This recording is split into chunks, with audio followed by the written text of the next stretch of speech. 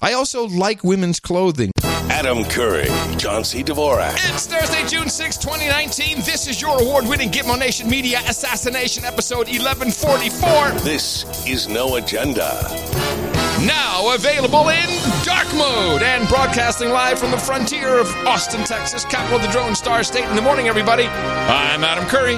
And from northern Silicon Valley, where I'm asking the question, why do we kill watermelons? I'm John C. Dvorak. It's Crackpot and Buzzkill in the morning. This may qualify as a great question. Please expand. Seems brutal. Why are we watermelons, they're minding their own business and they're accumulating water. Mm-hmm. And so they get to be huge, some of them. Like huge. And they're filled with water and some seeds. Yeah. And they're hoping that you leave them alone. And here we go. Now all of a sudden, seeds. the environmental activist John C. Dvorak, a side we've never seen before. It's quite touching. Yeah, and then the watermelon would reproduce, but no, people would go eat the watermelon. That's not true. It's unbelievably cruel. Watermelons reproduce all the time. Just look at John Kerry's head. All right, we might as well start right away with setting something very straight with our producers. Yeah, because I've seen at least 10 different tweets. Can't wait for you guys to deconstruct the Vox Adpocalypse. Vox Adpocalypse. Vox Ad demonetization scandal. So we need to, once and for all, clarify what's going on. Have you followed any of this with YouTube, with their new rules and demonetizing thousands? Well, I was thinking about this. And I was thinking about you. And what I was thinking about was, would you, I'd probably be in the camp too. Why is YouTube paying anybody anything? Okay, well, you're actually jumping ahead. Before we get to that point, just a quick backgrounder. This is a game, and the game typically plays out on Twitter with verified badges. And the game is, let's see first if you can get a badge, and then if you have a badge, you have to fight against everybody else who has a badge who you don't like. So their badge can be taken away. This is the verified status. I don't know that any badge has been taken away. Oh, yes.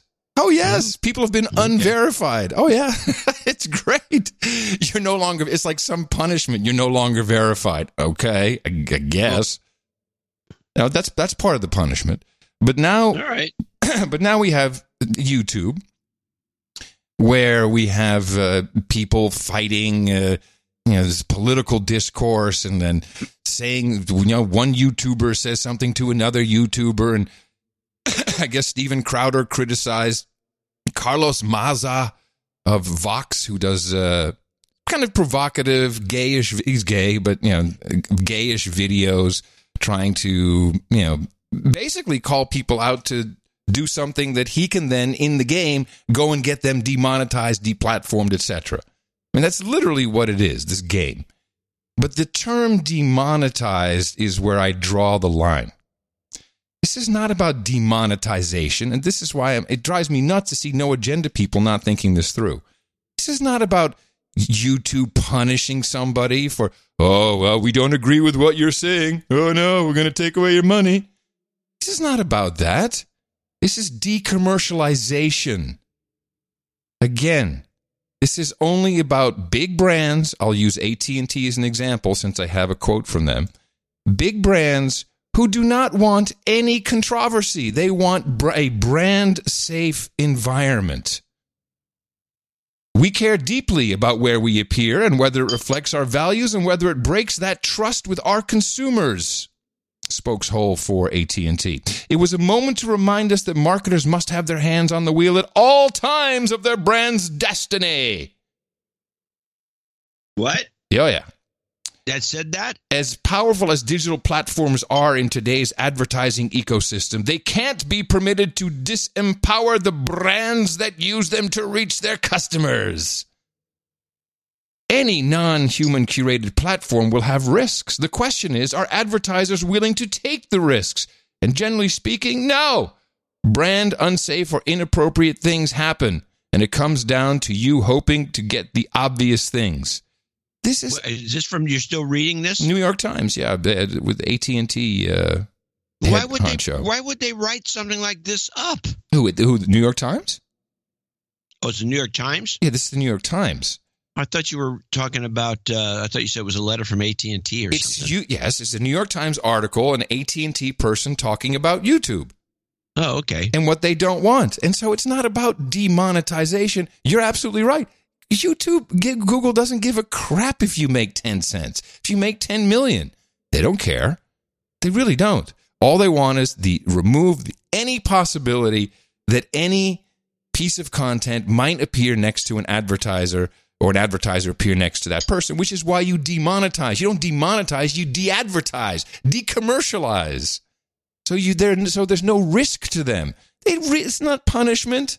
Your video is just as dumb. And by the way, it shows that you will have no chance with your content if you think you're going to make money with advertising anywhere. It just doesn't work. Well, I don't want to back up too far. Mm-hmm. But how is it that this is important, A? Mm-hmm. And B, what deconstruction is needed? We've been talking about this exact same topic for a decade. Yeah. Well, there's no deconstruction. All that's needed is to understand the terms properly, I think. Someone is not being demonetized. That's what someone who no longer receives a check says. Unimportant in the game. For the $8 billion a quarter or whatever Google has in actual profit, it's about decommercialization. Get rid of the ads on that channel. Hey, and this guy, he keeps doing weird stuff. Get rid of him altogether. What, you're in the media? People are talking about you and you're weird? Now, get off. We don't want you. We don't want you near our advertisers. That's it. Now, of course, what's cool about it is ultimately people will move somewhere else. Now, will advertisers move over and start to pay people and remonetize them? No. There's a couple of ways it can be done. This show is one example of them, obviously. But a lot of these people and personalities and channels will just need to go away. You know, my favorite thing about this is some guy gets, kicked off or whatever they do and sign the petition. Yeah. Well, I mean, how weenie do you have to be? Sign the petition, demand his return. Yeah, that'll work. Well, then, so the troll room immediately says, it's only conservatives and people who like Trump who are getting banned. Yes. Hello. Have you looked at mainstream television? It's the same advertisers. They don't want anything to do that can be deemed as promoting Trump. That is negative. They can't sit in the boardroom and have someone bring it up. They can't sit at their dinners and have someone bring it up. Hey, why are you? I saw an ad of yours and this guy who likes Trump, but that's crazy. So it's shocked. There's one way. Well, there's two ways out. One is do what we do, value for value, and take your vow of poverty, which I think a lot of YouTube creators already have signed up to. And the other way is to go after all advertisers and say, you know what, your ad is here. I hate you. I hate you, AT&T. It doesn't matter what video it's on. Just post that. Do what Sleeping Giants does. Do what Media Matters does. It's not gonna help, but it'll make you feel better because that's where the true power is. People really have power. Anyway, so this is not about demonetization. The term is decommercialization. Got it? Yeah. Repeat after me. Exactly. Great wrap up, Curry. Well done. You nailed it.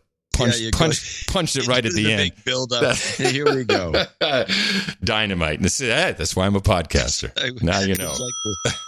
Now you know. Clip that you cut the end off. I do want to play just a minute and a half of this Carlos Maza, just because his idea of first how of all, news tell me works is interesting. This whole thing kind of it went past you. Past me, and I didn't get the notes you got. I guess maybe I did, but I don't know who this guy is. I don't know any of this stuff, and I don't care that much. Well, then why do you want to know? Well, you're talking about him. I want to know who it is. Okay, so Vox Media, who I think their main investor at this point is NBC, Comcast NBC. like $200 million. They're just throwing money in there. They hate Trump. Yeah, You know that. and it's money thrown away. But okay, then they think it's the right way to go. And this one guy, Carlos Maza, does videos for Vox, and here is an example. I'm done. I'm finally done watching Fox News. It's rotting my brain, and only boomers watch that crap anyway. By the way, are you starting to understand why this guy is not decommercialized? He's hating on Fox News. This is plus. This is how you stay in the money. Bonus him. This is bonus time. From now on, I'm watching real news. John, let's send him an attaboy. He's doing real well. That actually matters. And I'll never have to worry about Fox News ever again. Two of the headlines on Fox News tonight gotten a lot of attention thanks to Fox News. Started on Fox News. Yesterday on Fox News. Last night on O'Reilly. Last night on Hannity. This morning on Fox and Friends. Fox was all over the I story. want to play this clip from Fox. Clip from Fox News earlier. It makes my head explode when I see these clips from Fox News. Oh, God. It's everywhere. There's no escape. Thank God for Fox News. Thank God for Fox News. Thank God for Fox. You get the truth out. Thank God for Fox News, or otherwise, no one would be talking about these issues. In an ideal world, political journalism looks like this. On either side, you've got the parties, fighting for the attention of the press. And in the middle, you've got journalists, sorting through what's important and what's just partisan bullshit. This is called gatekeeping, and it's one of the most important things journalists do. Is this true? Is this how it works? Journalists are gatekeepers? And they call themselves that, and they're proud of this? There's more truth to that than you'd like to think. Well, I'm with you. Sorry to I'm with you on that. But is that something that they teach in J school? No, What's that's important derived. and what's just partisan bullshit. This is called gatekeeping, and it's one of the most important things journalists do. Political operatives can spin whatever talking points they want, but ultimately it's the journalists who decide what's newsworthy enough to pay attention to. But that is in an ideal world, and we don't live in an ideal world. We live in hell. And in hell, there's Fox News. Fox exists in this weird in-between space, because it claims to be a news organization, but it's essentially a Republican front group. Yeah. So this is why this guy stays in business. People love that. And so whatever he said, I think his screen name is Wanky Fag or something really weird, something dumb. And what's his name? Steven Crowder. He's doing the David Goliath thing, which is, sometimes it works. And so he would make jokes about him and in a talk show format with opinion. And YouTube said, well, that's kind of okay because, it's just a talk show and he has an opinion. He's not necessarily, beating up on someone specifically. He's responding, well, this can't be. And so that's when this whole thing started off. And then they decommercialized him, which just spun it into overdrive. And then YouTube came out. Well, actually, they went to the Anti-Defamation League. They went to all their guys. Southern Poverty Law Center, and that's how they came up with they had a website, changetheterms.org. They were really, for independent fact checkers, doing interesting campaigns. But I have here, I think, the article the kind of how it started off, but it went awry. So the way this started off is it being Pride Month, LGBTQIAAPK Pride Month. This could not stand that Crowder was, saying, hey, I think he said he had a T-shirt or something. It's, socialism is for fags. I don't know what it's completely unimportant. and so the outrage off with his head. The outrage at first was YouTube is letting people, especially during Pride Month, they're letting them hurt LGBT and they're giving them tools to hurt LGBT, bullying.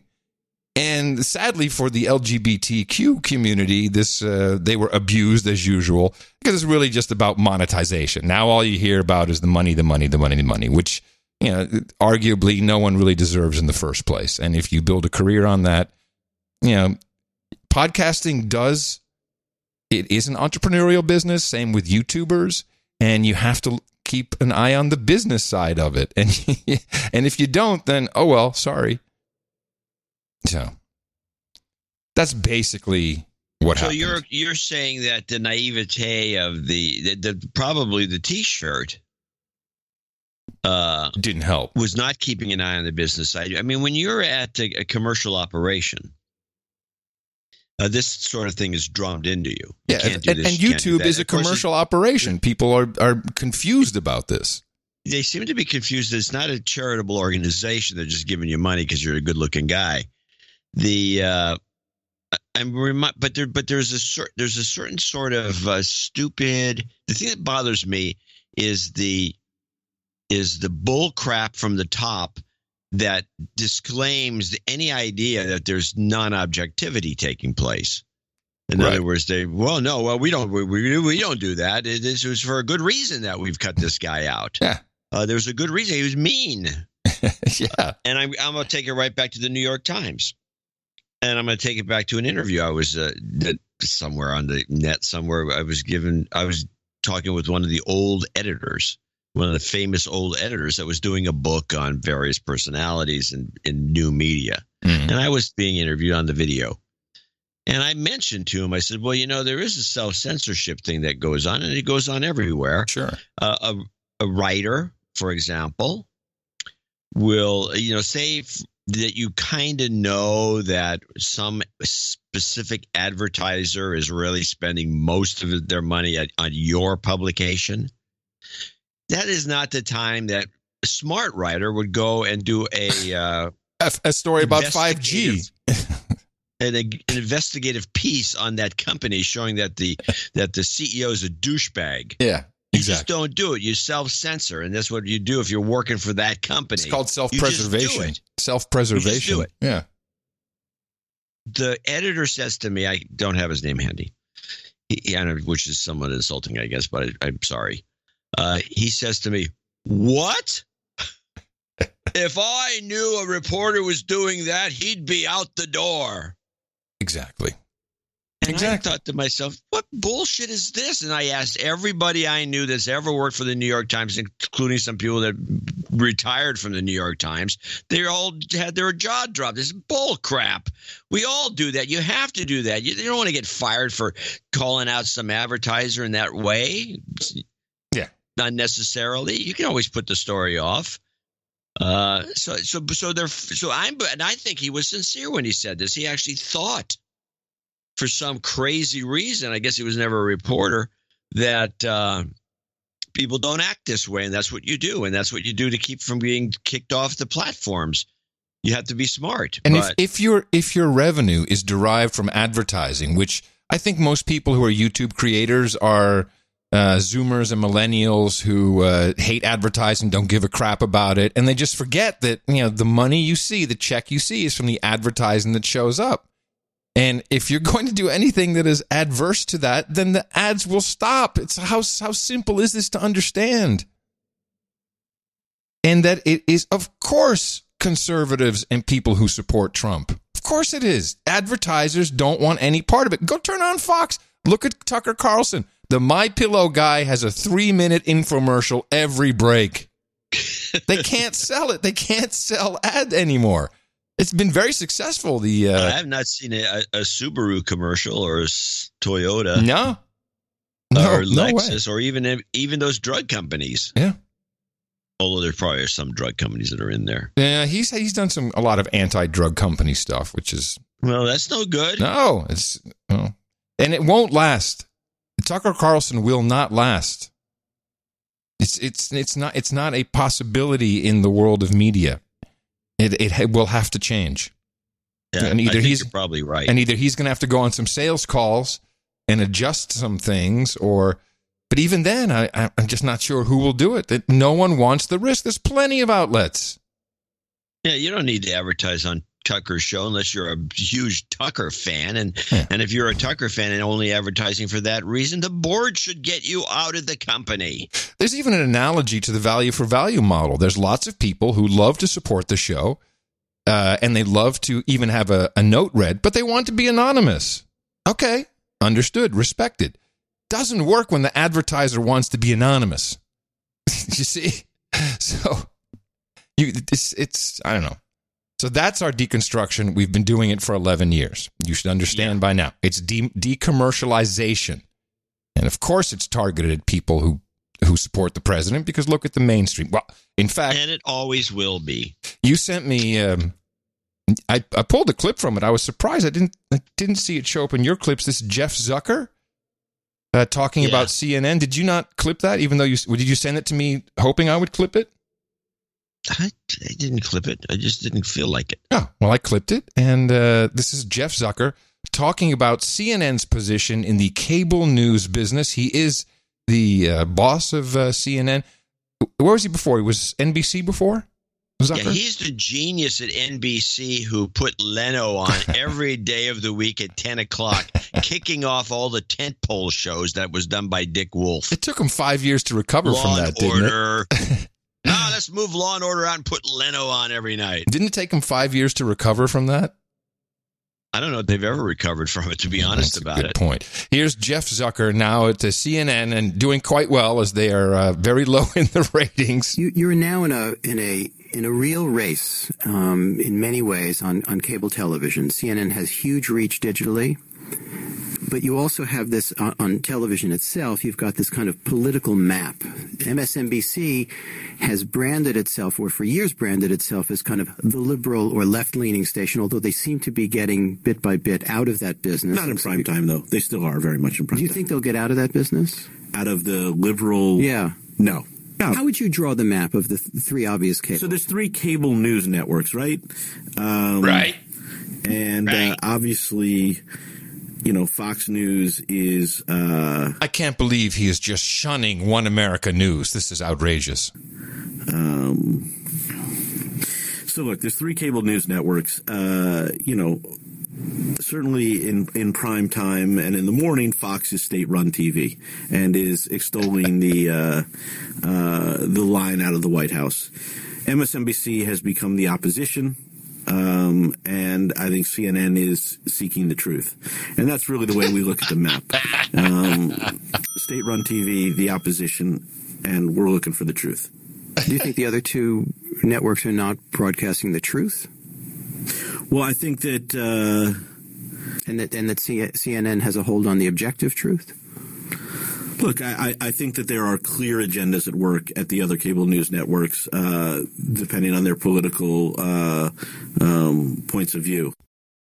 Well, I don't know if this is the best strategy to be looking at the truth. It appears that not going for the truth is much more successful.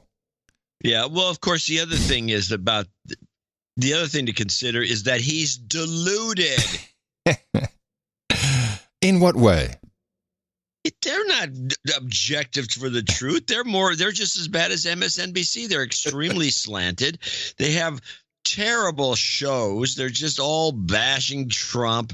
I mean, come on, who's he kidding? When a real news story breaks out, let's say, like in Russia when they were, when the fall of communism was taking place, CNN will put people there and do a really good job of coverage. That's what they do best. But that doesn't happen but once every year or two. Well, that kind of ended with the green screen in Iraq. They're really good coverage. Yeah, that's another thing. They've been spending. I just think that they're deluded. They're not doing a very good job of anything. They're extremely slanted and bigoted. It's a horrible operation. And you wonder why nobody watches it. Even the left, if they want to watch something, they'll watch MSNBC, which is at least entertaining. Yeah. Oh, yeah. For me, it's MSNBC all day. Seriously. And sometimes I just wonder. You say that. I just can't imagine you. They're sitting there hunched over, leaning forward from the couch, chewing on popcorn as you watch MSNBC. No. Let's understand. No. I have it streaming to my hearing aids in the background all day. So I'm just walking around. Even worse. I'm not allowed on the street in that condition because it could be very dangerous to my health. But it's fantastic. I really enjoy listening to it, and I could pull a million clips from it. But then, who gives a shit? You can watch that yourself. I did get a clip from CNN regarding this doxing of this guy who did the Pansy Explosive video. That's another thing I kind of missed. The doxing? I heard about it. And I think it's bullshit. I think it's bullshit. I think it is bullshit. Total, everything else seems to be. It was. And I think it started maybe even on Fox and Friends. So the story went like this. I didn't clip any of this, but the story went like, so the guy makes a video. He's just a single guy, just one guy making a little meme. It turns out he has a whole bunch of websites that he runs memes on and makes money on, but okay. And he's also African American. And then they went to Facebook, and Facebook said, "This is the guy," and they doxed him and they outed him. And I'm like, wow, Facebook really did that? I have a hard time believing that. And although it doesn't explicitly debunk it in this clip, this is the reliable sources with Brian Seltzerwater and I don't know if it's the guy who wrote the story from Daily Beast or who broke the story or the editor or whatever. And he gives a little insight as to what happened and who this guy is. This is a video that was a hoax that reached up to the highest levels of power. Let's just stop it. It's not a hoax. It wasn't a hoax. It was at least a meme. If not, I mean, help me out, John. It's not a hoax. I don't know this video, so I can't. Yes, you do. This is the video. Yes, you do. It's the video of Nancy Pelosi sounding like she's drunk. That video. That's what this is about. Oh, the Pelosi video.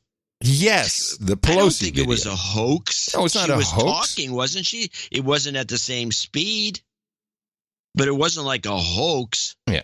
So satire and humor is now hoax. This is a video that was a hoax that reached up to the highest levels of power with Rudy Giuliani himself. Wait, hold on, stop. You're not going to tell me that he's going to go on and claim that Trump reposted that video and it was Trump reposting it. No, I wish. No, I wish.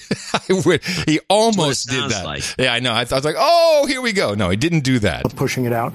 And so there was a lot of speculation about who might or might not be behind this.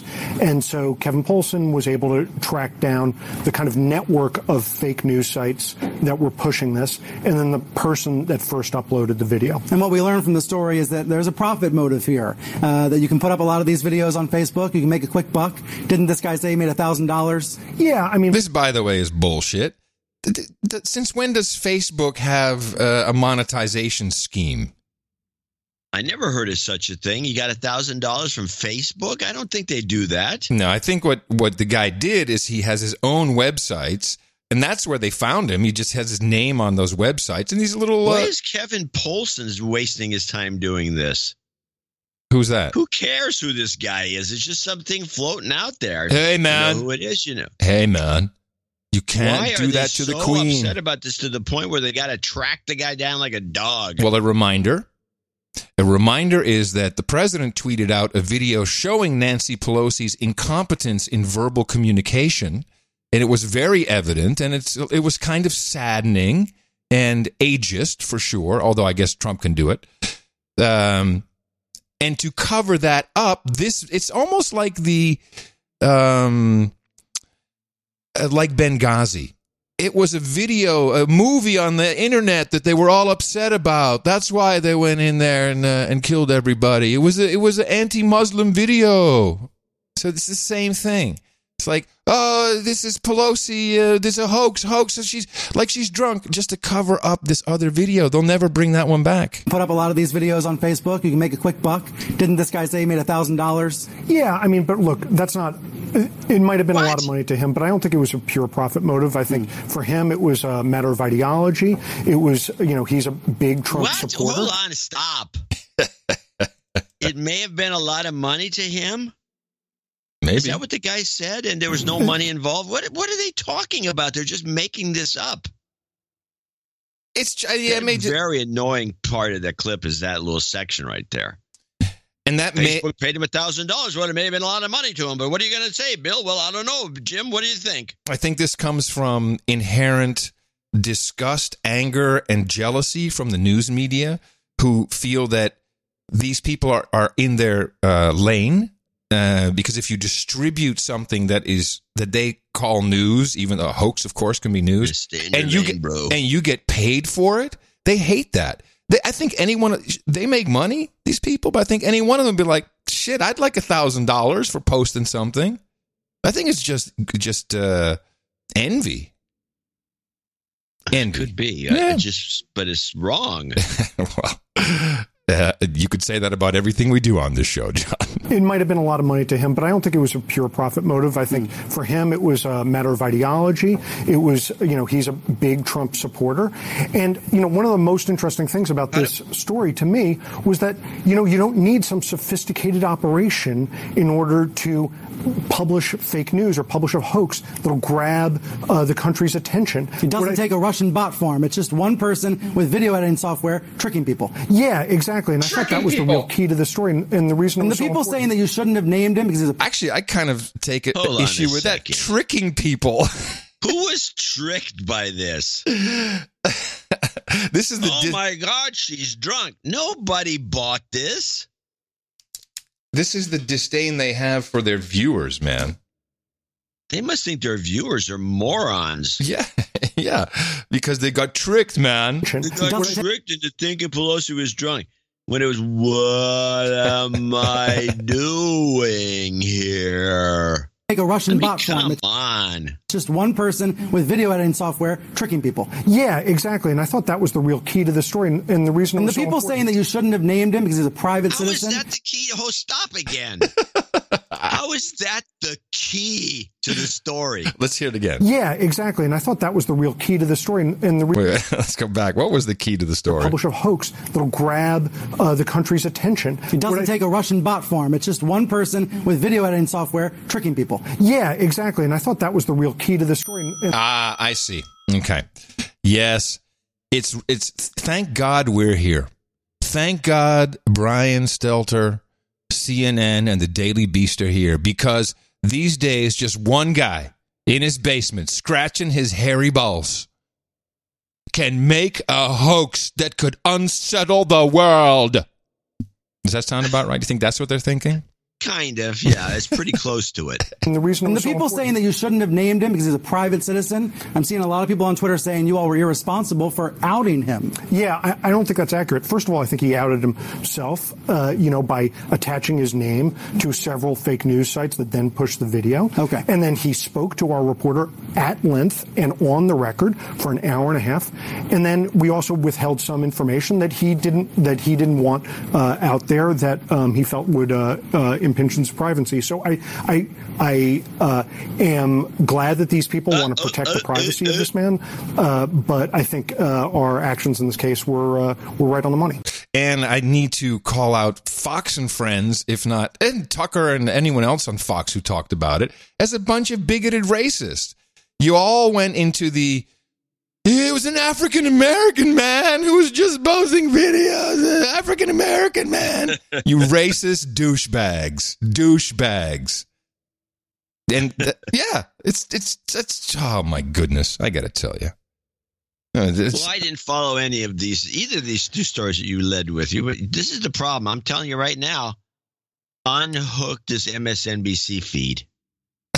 Probably playing right now as far as we know. What are you talking about? This is great. This is what I bring to the show. This is my contribution. This is the pain I go through all day, hooked in, literally jacked into the matrix of MSNBC.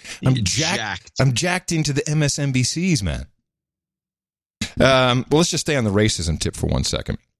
Axios, which is I think isn't that an NBC-owned property, or it's a joint venture with a bunch of people, but one of the lead investors is Ms. Jobs. Ah, yes, Ms. Jobs. Lauren, what's her name? Lauren Powell. Lauren, I hate Trump Jobs. Right. So they have part of their coverage airs on HBO in some kind of partnership, and they interviewed Jared Kushner, who is just not a dynamic guy to talk to. Period. And then they hound him. No shit. And they hound him, which I thought was pretty funny. Alexandria Ocasio-Cortez, she has called President Trump a racist. Mm-hmm. Have you ever seen him say or do anything that you would describe as racist or bigoted? So the answer is no, absolutely not. You can't not be a racist for 69 years, then run for president and be a racist. And what I'll say is that when a lot of the Democrats call the president a racist, I think they're doing a disservice to people who suffer because of real racism in this country. Was birtherism racist? Look, I wasn't really involved in that. I know you What? weren't. Was it racist? Like I said, I wasn't involved. I'm sorry. I know Stop. you weren't. I don't know I missed what he's referring to. So first he said, he says, is he racist? And then they said, how about birtherism? Is birtherism racist? Which I would answer I would answer the question, but Kushner can't even answer it. Racism in this country. Kushner should answer it. No, it's not. But that's not what he's I felt saying. the same way about Ted Cruz. Service to people who suffer because of real racism in this country. Was birtherism racist? Look, I wasn't really involved in that. I know you weren't. Was it racist? Like I said, I wasn't involved in that. I know you weren't. Was it racist? Look, I know who the president is, and I have not seen anything in him that is racist. So again, I was not involved in that. Did you wish he didn't do that? Like I said, I was not involved in that. That was a long time ago. All right, Kushner needs some media training because that was a fail. That was a solid, horrible fail. Solid He had a F. million ways to get out of that. Solid F. But I bring this up because I had my hair cut the other day. And hold on a second before you bring it the haircut. I want to hear about your haircut because everybody does, I know. Of course, because your hair. What else?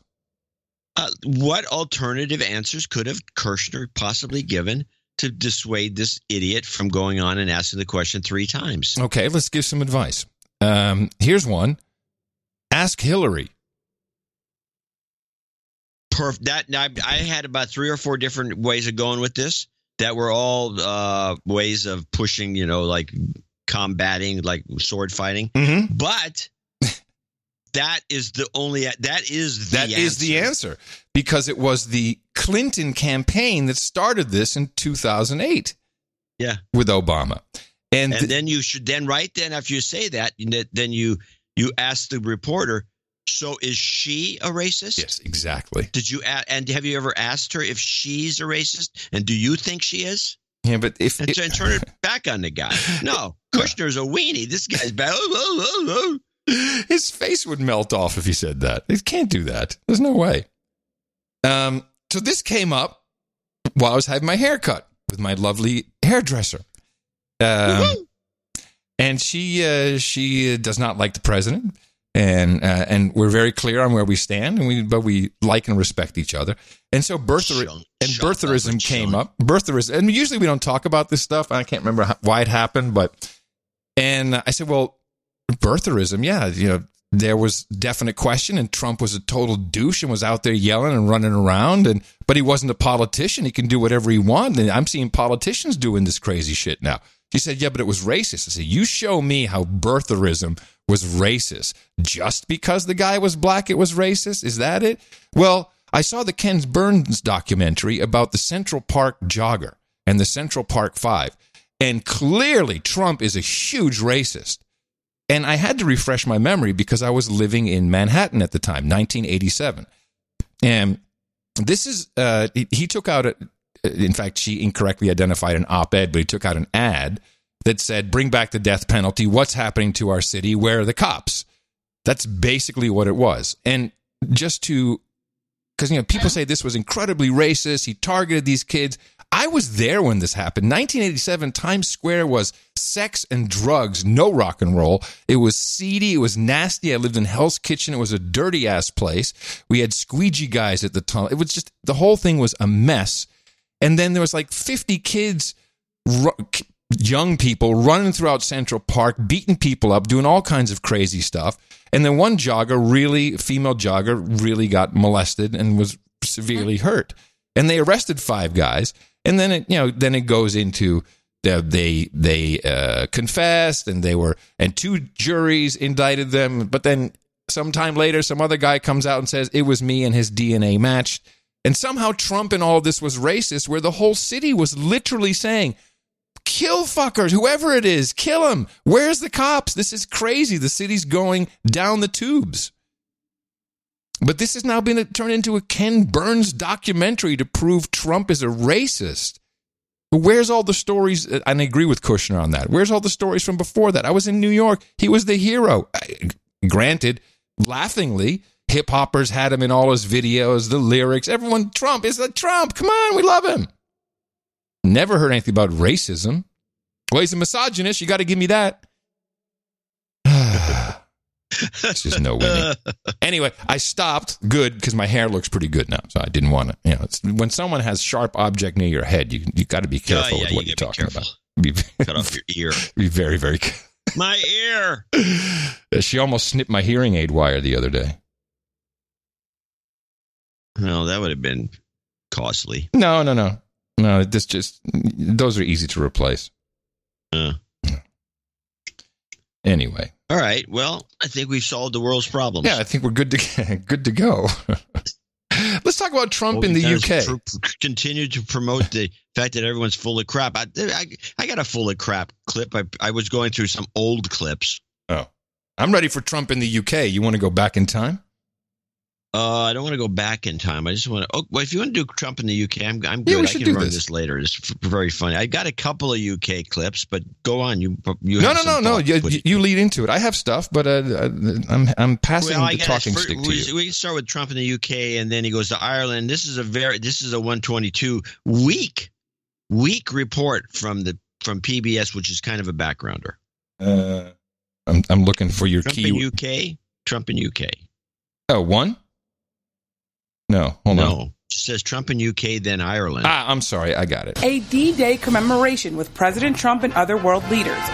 Today in Portsmouth, England, they gathered to mark the legendary invasion and the beginning of the liberation of Europe. It was here that Allied forces boarded landing crafts to storm the beaches of Normandy and fight. I want to start that clip over, and I want to ask you. This is Yamiche Elsendor. Mm-hmm. The PBS woman who replaced the replacement, Gwen's replacement, yes. And I want to ask you, do you think this sounds like a high schooler in front of her class? It's so interesting. I was about to say it sounds like a college TV broadcast that the kids put together themselves. You take it one step. Okay, well, you give her that much. Okay, well, you're still at high school. Okay, a D-Day commemoration with President Trump and other world leaders. It's also the audio. The audio does not sound professional, and that always gives it kind of that kind of jerky high school vibe. Today in Portsmouth, England, they gathered to mark the legendary invasion and the beginning of the liberation of Europe. It was here that Allied forces boarded landing crafts to storm the beaches of Normandy and fight the Nazis. The president, along with members of the British royal family, spent time greeting D-Day veterans. Mr. Trump had this to say of Queen Elizabeth. Great woman. Great woman. He then flew briefly to Ireland to meet with Irish Prime Minister Leo Varadkar. The president said he was optimistic that the UK could work out one of its biggest Brexit challenges. The question is whether Varadkar's Republic of Ireland can work out a border deal with Northern Ireland, which is part of the UK. Neither country wants to reinstate a hard border. The big thing is going to be your border, and hopefully that's going to work out. I think it will work out. Before he left London, Mr. Trump sat down with British journalist Piers Morgan. Morgan questioned the president about whether he wished he had served in the Vietnam War. The president received 5 deferments from the draft. One was for having bone spurs. The other 4 were for education. I thought it was a terrible war. I thought it was very far away. Nobody ever, you're talking about Vietnam, and at that time, nobody ever heard of the country. This isn't like I'm fighting against Nazi Germany. We're fighting against Hitler. Would you like to have served generally, perhaps in another? Well, I would have been honored, but I think I make up for it right now. That's all they took from the Piers Morgan interview? Yeah. That piece? Well, I think they may have taken another small chunk, but it wasn't very good. What, the interview? No, I mean, it wasn't very good, the report, and Yamiche is not that good. And I want to point something out, that when PBS NewsHour began with McNeil and Lair, it started with 2 extremely polished professionals, major network broadcasters, who decided they had enough with a half-hour nightly news, and they wanted to do something for a whole hour.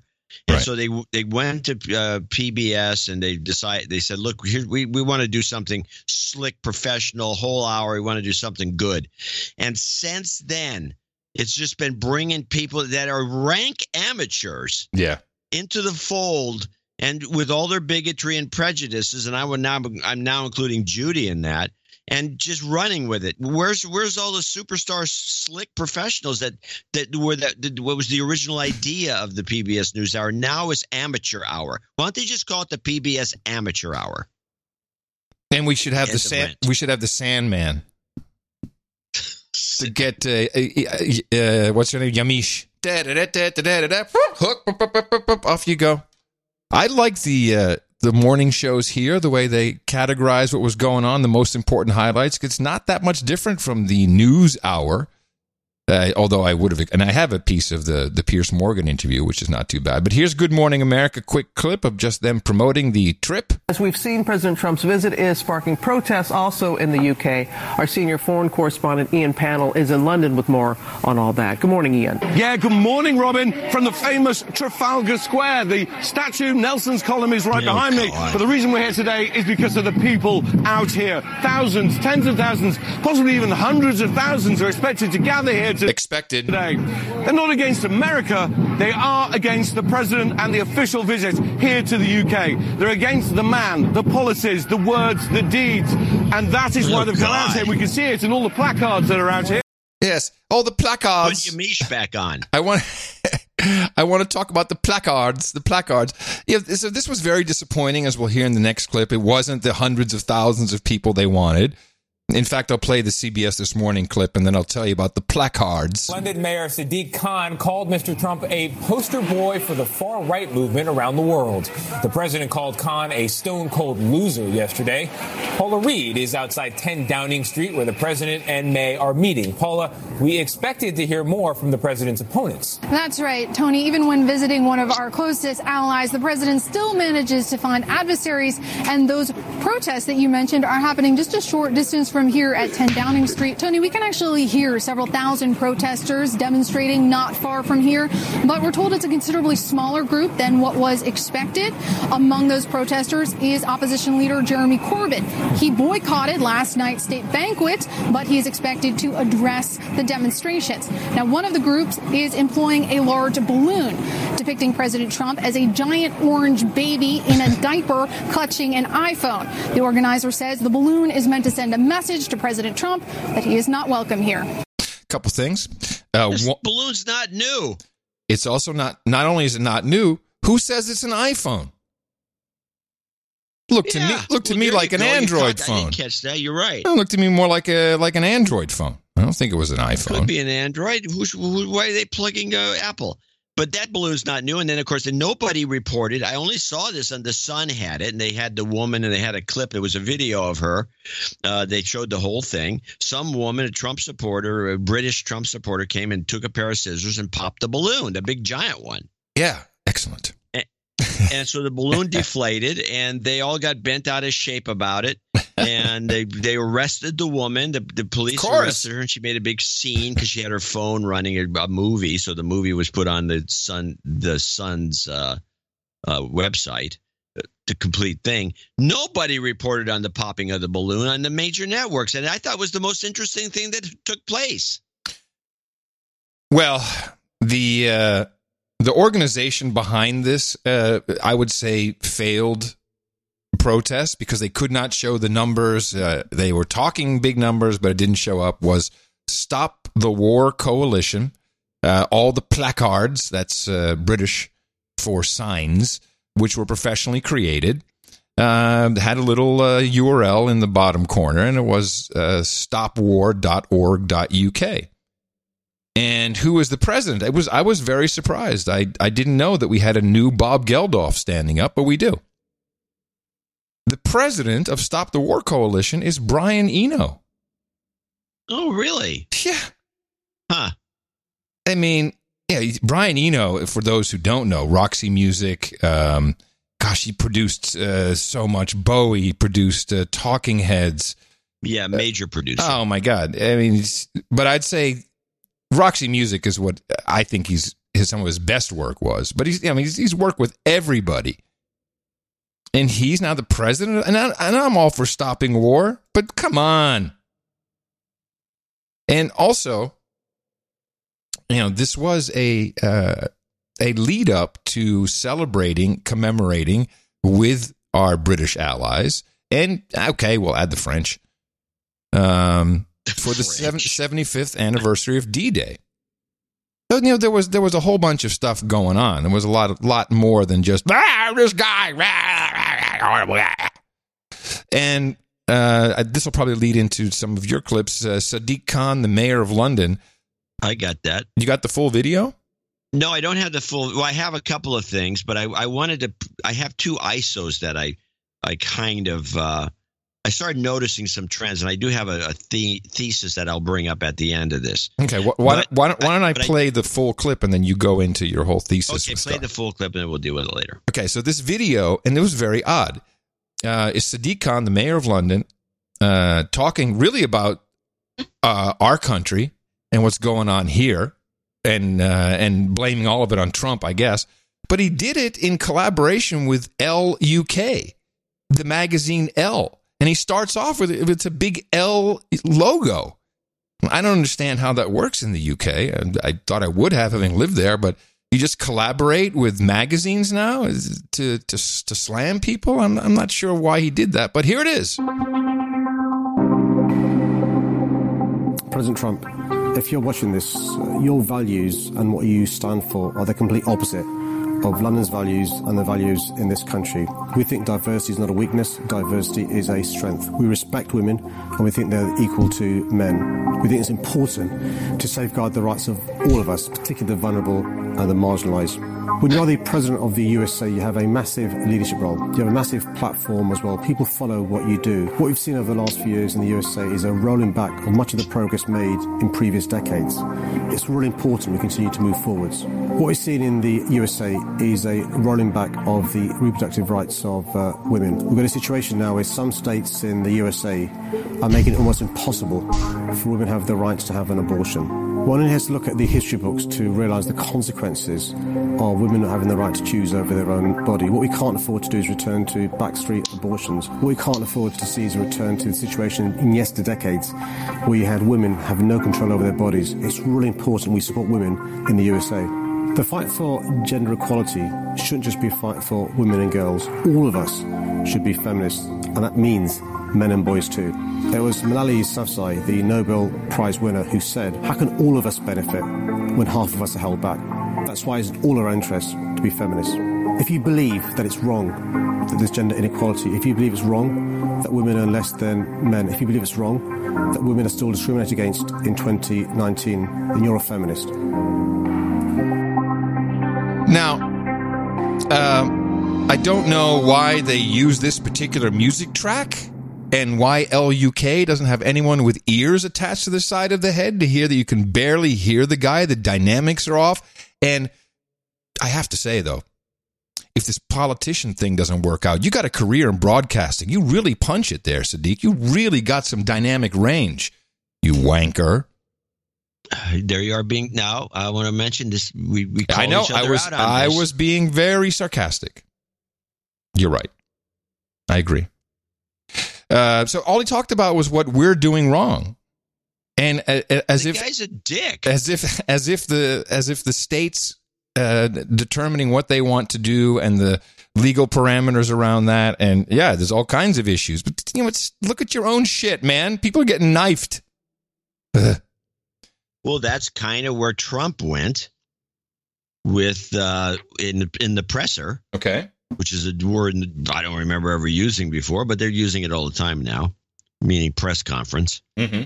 The presser in the UK when he was up there with Theresa May, and I want to play that part, which hooks right into this Khan thing. Okay, which Trump one is presser it? On Khan. I don't know Jeremy Corbyn.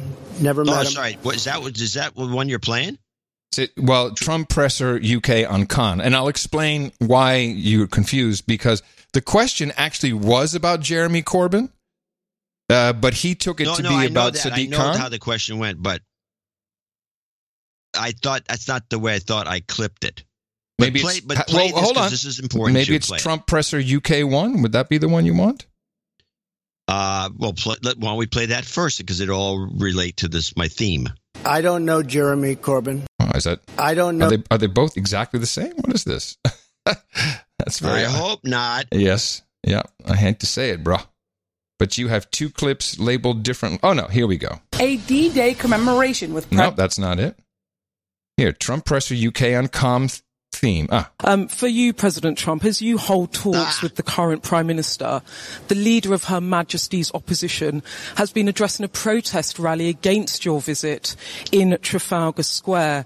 He says he's disappointed you attacked the London mayor, and he criticised your record on refugees. What do you have to say to him? And is this man someone you could do a trade deal with? And to you, Prime Minister, do you think that Sadiq Khan is a stone-cold loser? You're talking about the mayor of London. Is that who you said? Yes. Well, I think he's been a not very good mayor, from what I understand. He's done a poor job. Crime is up, a lot of problems. And I don't think he should be criticizing a representative of the United States that can do so much good for the United Kingdom. We talked about it before. He should be positive, not negative. He's a negative force, not a positive force. And if you look at what he said, he hurts the people of this great country. And I think he should actually focus on his job. It'd be a lot better if he did that. He could straighten out some of the problems that he has and probably some of the problems that he's caused. And I thought that was very good, but there's something in there that I caught because I heard it again. Okay. When he talks about Corbyn. All right. Now play Presser UK 1. I don't know Jeremy Corbyn. Never met him. Never spoke to him. He wanted to meet today or tomorrow, and I decided that I would not do that. I think that he is, from where I come from, somewhat of a negative force. I think that people should look to do things correctly as opposed to criticize. I really don't like critics as much as I like and respect people that get things done. So I've decided not to meet. As far as the protests, I have to tell you, because I commented on it yesterday, we left the Prime Minister, the Queen, the royal family. There were thousands of people on the streets cheering. And even coming over today, there were thousands of people cheering. And then I heard that there were protests. I said, where are the protests? I don't see any protests. I did see a small protest today when I came, very small. So a lot of it is fake news, I hate to say. But you saw the people waving the American flag, waving your flag. It was tremendous spirit and love. There was great love. It was an alliance. And I didn't see the protesters until just a little while ago, and it was a very, very small group of people. Now, a couple of things. One, I only picked up on this theme after I developed both these clips.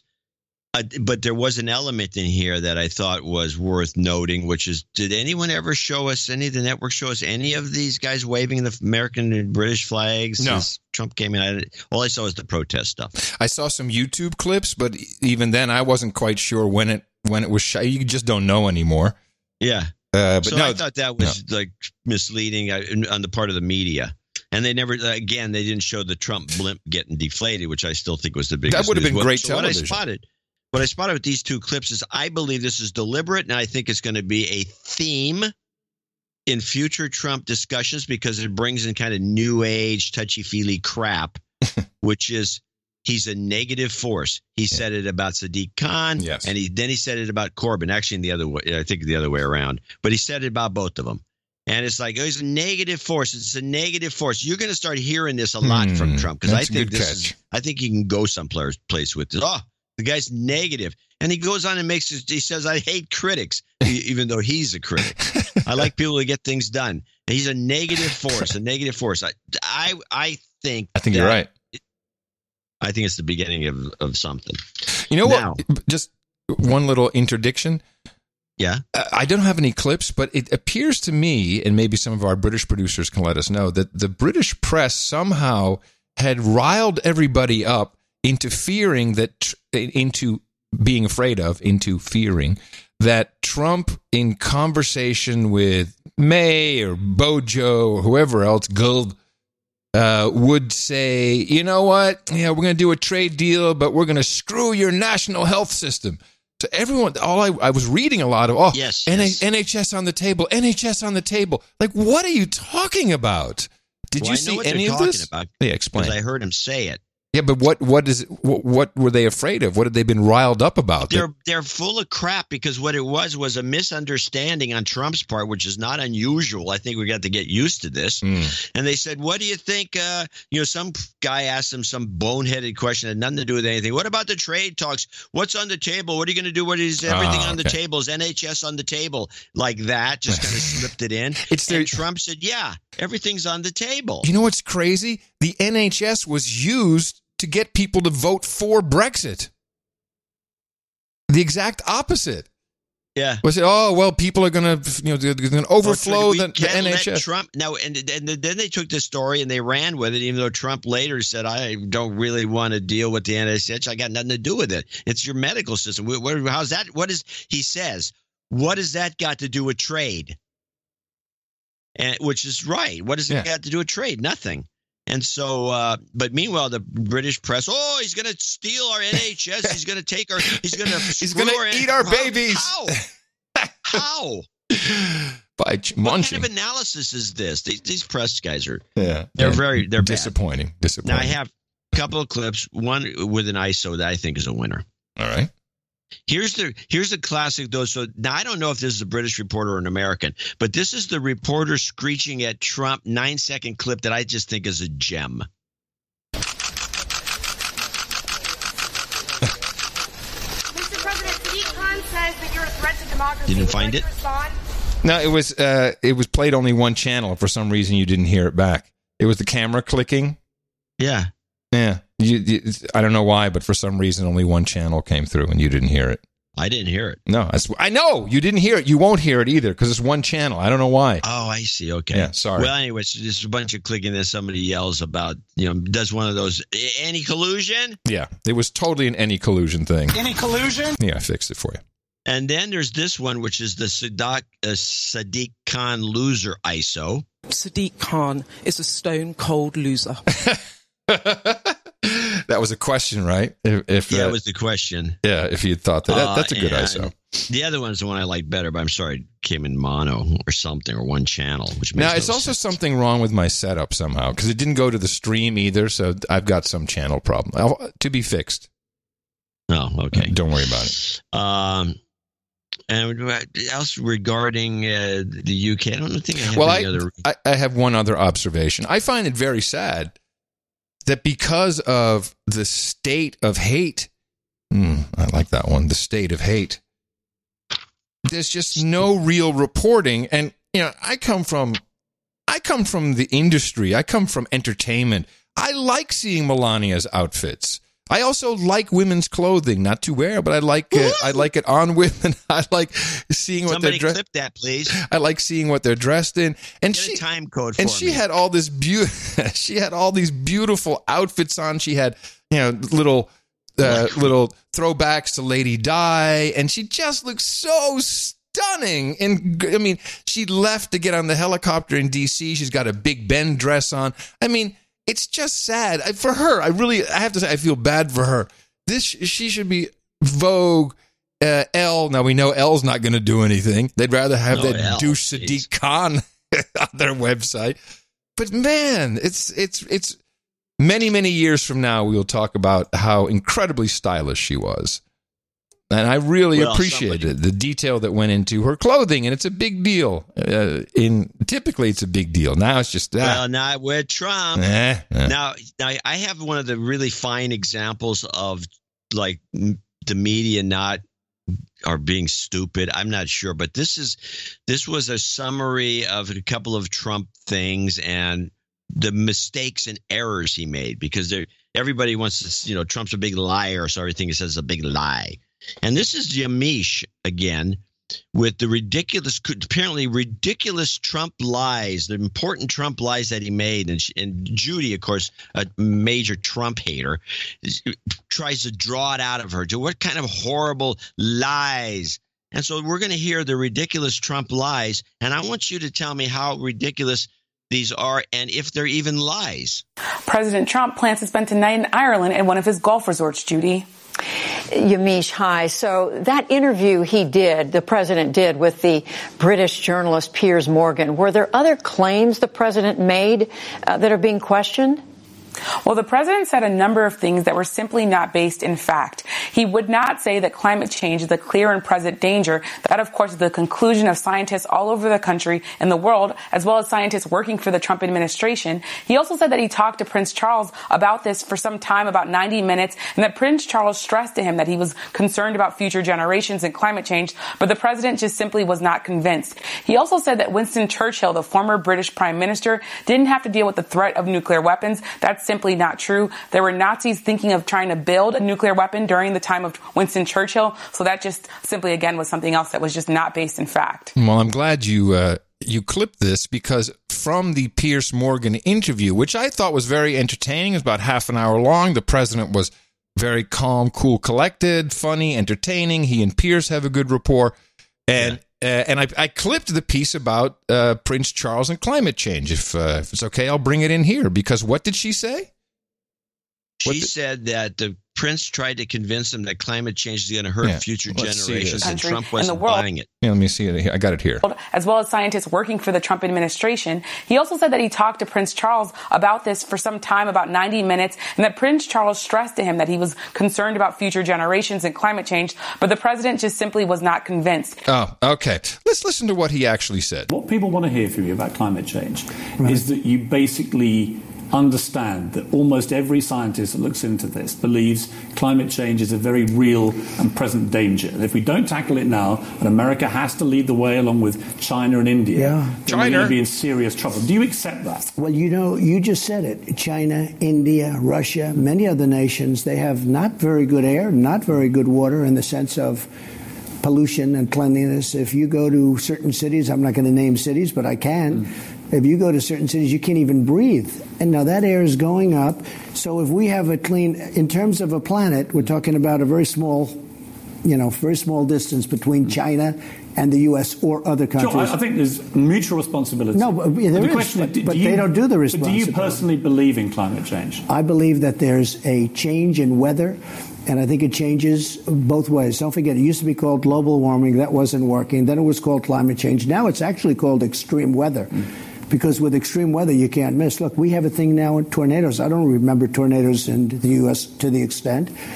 But then when you look back, 40 years ago, we had the worst tornado binge that we've ever had.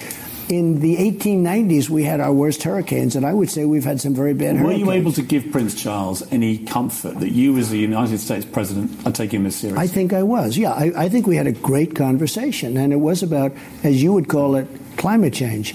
But, I think we had a very, very good time. Has he moved you a little bit?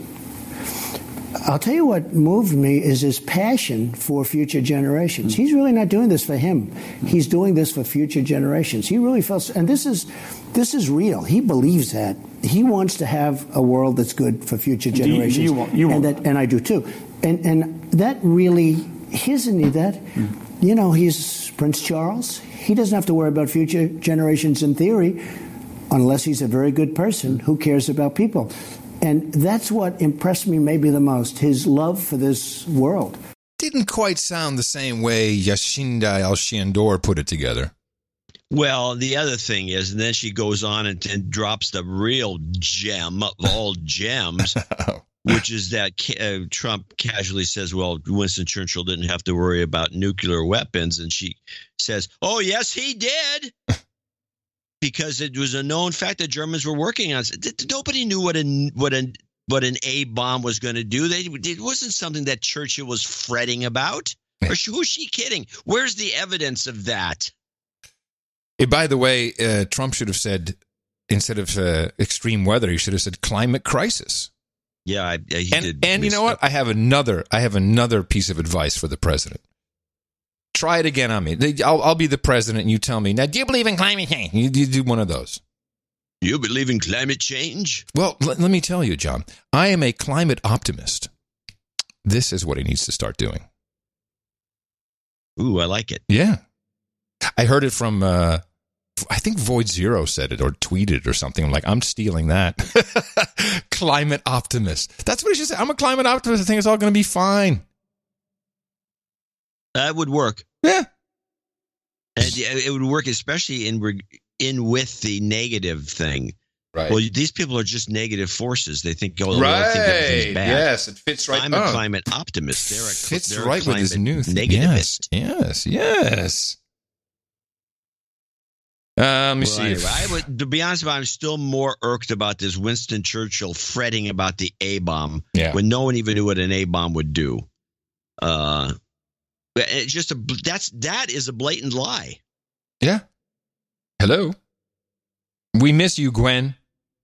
Wherever you are. We do miss you. We miss you. Did I have anything else about Trump? Do you have anything else on Trump in the UK? Except I do have Trump would talk with Iran. It was a PBS little mention. I thought it was, at least we might as well play it. Okay. No American president has met with the leader of the Islamic. Is this Trump in UK? No, this is Trump would talk with Iran. But it's just well, before we move away from the UK. Do you have no more UK stuff? Well, this was I think it was one of his press conferences. Oh, okay. Well, all right, we'll do that. No American president has met with the leader of the Islamic Republic of Iran. Are you prepared, if it comes to it, to jaw with President Rouhani of Iran? You're talking about talk. Yes. Yeah, of course. I'd much rather talk. You would sit down with him and have a chat? Sure. The Iranians have refused to talk for now. The United States is the only nation to leave the Iran nuclear deal. Iran recently threatened to resume high-level uranium enrichment if the U.S. does not lift sanctions it imposed when it left the deal. They're so smart. They know everything, don't they? They're so smart over there. I guess the big thing is the big D-Day celebration. And I think that's why Trump was on good behavior. He was not going to... Also, he is from royal bloodlines. And let's not kid each other about this. If there's factions in the world, you've got the Rockefellers, the Rothschilds, and Trump is from the old school. Half of him is from Scotland. He's British. He's British-German. Yeah. And he's got the bloodline. So, of course, the Queen recognizes her own blood. And you may think I'm crazy for saying that, but this is the true backing of Trump is these people. Not the bankers. But the old world, old This is a theory that's been money. going around. You're not the only one. You know, the Rockefellers, versus Rothschild. The Rothschilds, right, would be behind Trump. No. Yeah. The Rothschilds are the banking order. He's not with the banking order. No, not with the banking order, but he's with the Rothschild. The bloodline is more of the. No, it's not. And there's two banking orders. There's the Rothschild, the old order, and the new order. And this is the new order that's not with him. Okay, well, this could be debated. Yeah, and not for us to debate.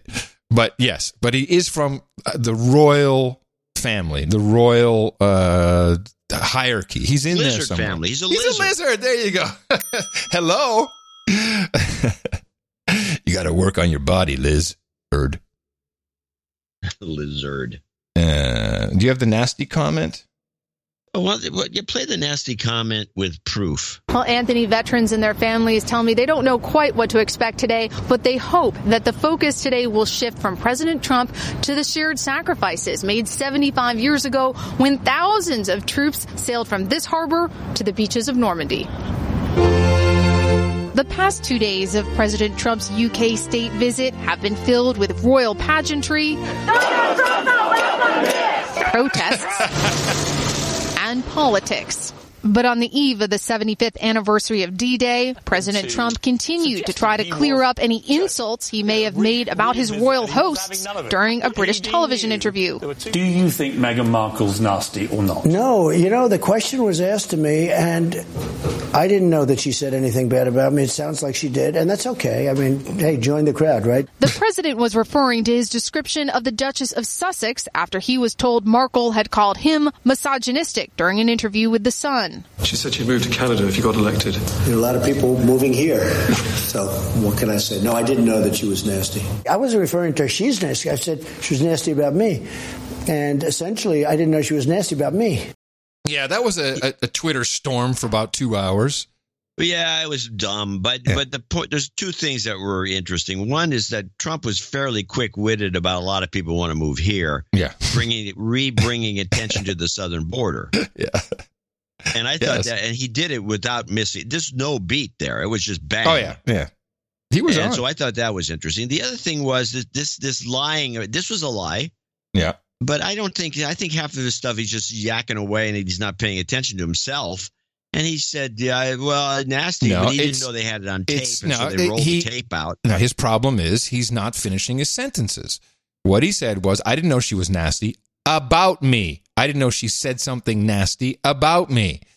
So he doesn't think he's not thinking when he talks. Well, that's what Pelosi does. That's what Ron Paul did. And I mean, a lot of people do that, but I still think he was just yakking randomly, and it wasn't that big of a deal. And then the whole thing was, who cares about any of this? Thank you. Sideshow. And I do have some nutty Pelosi stuff for us. But first, I'd like to thank you for your courage and say in the morning to you, the man who put the C in climate optimist, John C. Devore. In the morning to you, Mr. Adam Curry. Also in the morning to all boots on the ground, feeding the air, subs to the water, dames and nights out there, and all the dames and nights out there. In the morning to the troll room, it is noagendastream.com, 24/7, all the best shows. All kinds of great programming. You can always check it out. It's always running. We have the No Agenda show live, of course, but tons of shows are on there live and in replay mode. NoAgendaStream.com. You can also pop into the chat room and troll away with everybody, which is a fun thing to do. Also, in the morning to Comic Strip Blogger. Comic Strip Blogger. I thought it was CSB. Oh, you're right. It's CSB. We have no idea who that is. It's not Comic Strip Blogger. It's CSB. Well, CSB did the artwork for episode 1143. The title of that was Nance in the Hood. And this was a very interesting conceptual piece of art. It was a Russian doll, one of those, what do you call them? The doll inside. Nesting doll, babushka doll. Yeah, babushka nesting doll. And it's partially open. And in there, nesting inside the babushka doll is our man, Robert Mueller. Yeah, right in the middle at the bottom. A lot of those dolls, when I was in Russia once, I bought a bunch of them. Yeah. And including the big commercial ones that are just really sold at kids' toy stores, big giant things. And they're cheap. The more elaborate ones are the better ones, and they cost a lot of money. But there's always a gag in there. Like you go through the doll, the expensive ones, it usually tends to be a gag. They're all hand painted, beautiful, and you open, and then the very inside of like a series of, let's say, premieres of Russia is a little Lenin or a little bitty, right? There's always a Karl Marx or a Hot Wheels, a little bitty something. But anyway, whatever it is, they're very funny, and kids like them. And in fact, the kids. I bought those when my kids were kids, and they loved playing with them. It's Matroska doll. Matroska. Yeah, which is nesting. Grandma doll. No, babushka is grandma. No, well, Matroska means matronly. It's pretty much the same. You never cease to amaze me. You understand black culture from names. You understand Russian. You continuously amaze me. I'm so privileged to work with you. But they're nesting dolls, and they're pretty cool. No Agenda. Definitely. But if you have kids, they're terrific toys for some reason. Kids like taking them apart, laying them around, and putting them back together, and taking them apart. It's something to do with the Russian mentality, and this part I don't know. I remember my parents had a Matroshka doll, and I remember doing the same thing as a kid. Oh, take them out, put them in, take them out, put them in, and mine went, be careful with that. All right, but it's nice to know you buy Russian toys for your kids. That kind of makes sense. Hey, maybe they become rocket scientists. I don't know. This is our value. Became a coder. Actually, learning how to code, I think it's better giving a kid one of these nesting dolls, because you end up with a kid that understands nested loops. Oh, yes, hierarchy. It's if then, sure, loops. That's a stretch, but I like it. This is our value for value model. We decided early on it would not be a good idea to entrust our work to third-party companies. It stays within our production family, including how we distribute everything. And it's value for value, so you determine how much value you got from the show by translating that into monetary units or other forms, such as artwork or jingles or end-of-show clips, stories, information. And we like to thank our executive producers and associate executive producers up front, and here you have a couple of them for today. Okay. We do have 2 executives and a slew, 3, I guess, associates. The executive at the top is Sir Hoopensacker. Mm-hmm. Hoopensacker, yes. And he says, ITM gents, I was looking toward making a larger donation to the show when my accountant informed me I was getting $4,000 back from the Fed once she finalized my taxes. The forms arrived, and on review informed me I owe $2,000. Oh, no. Accountants do this. I hate that. After some triple checking, we found an error. I ended up with a whopping $350 back. So here you go. Get busy spending this while I get busy finding a new accountant. So, yes. Well, thank you, Sir Hoopensacker. And actually, he reminded me of something.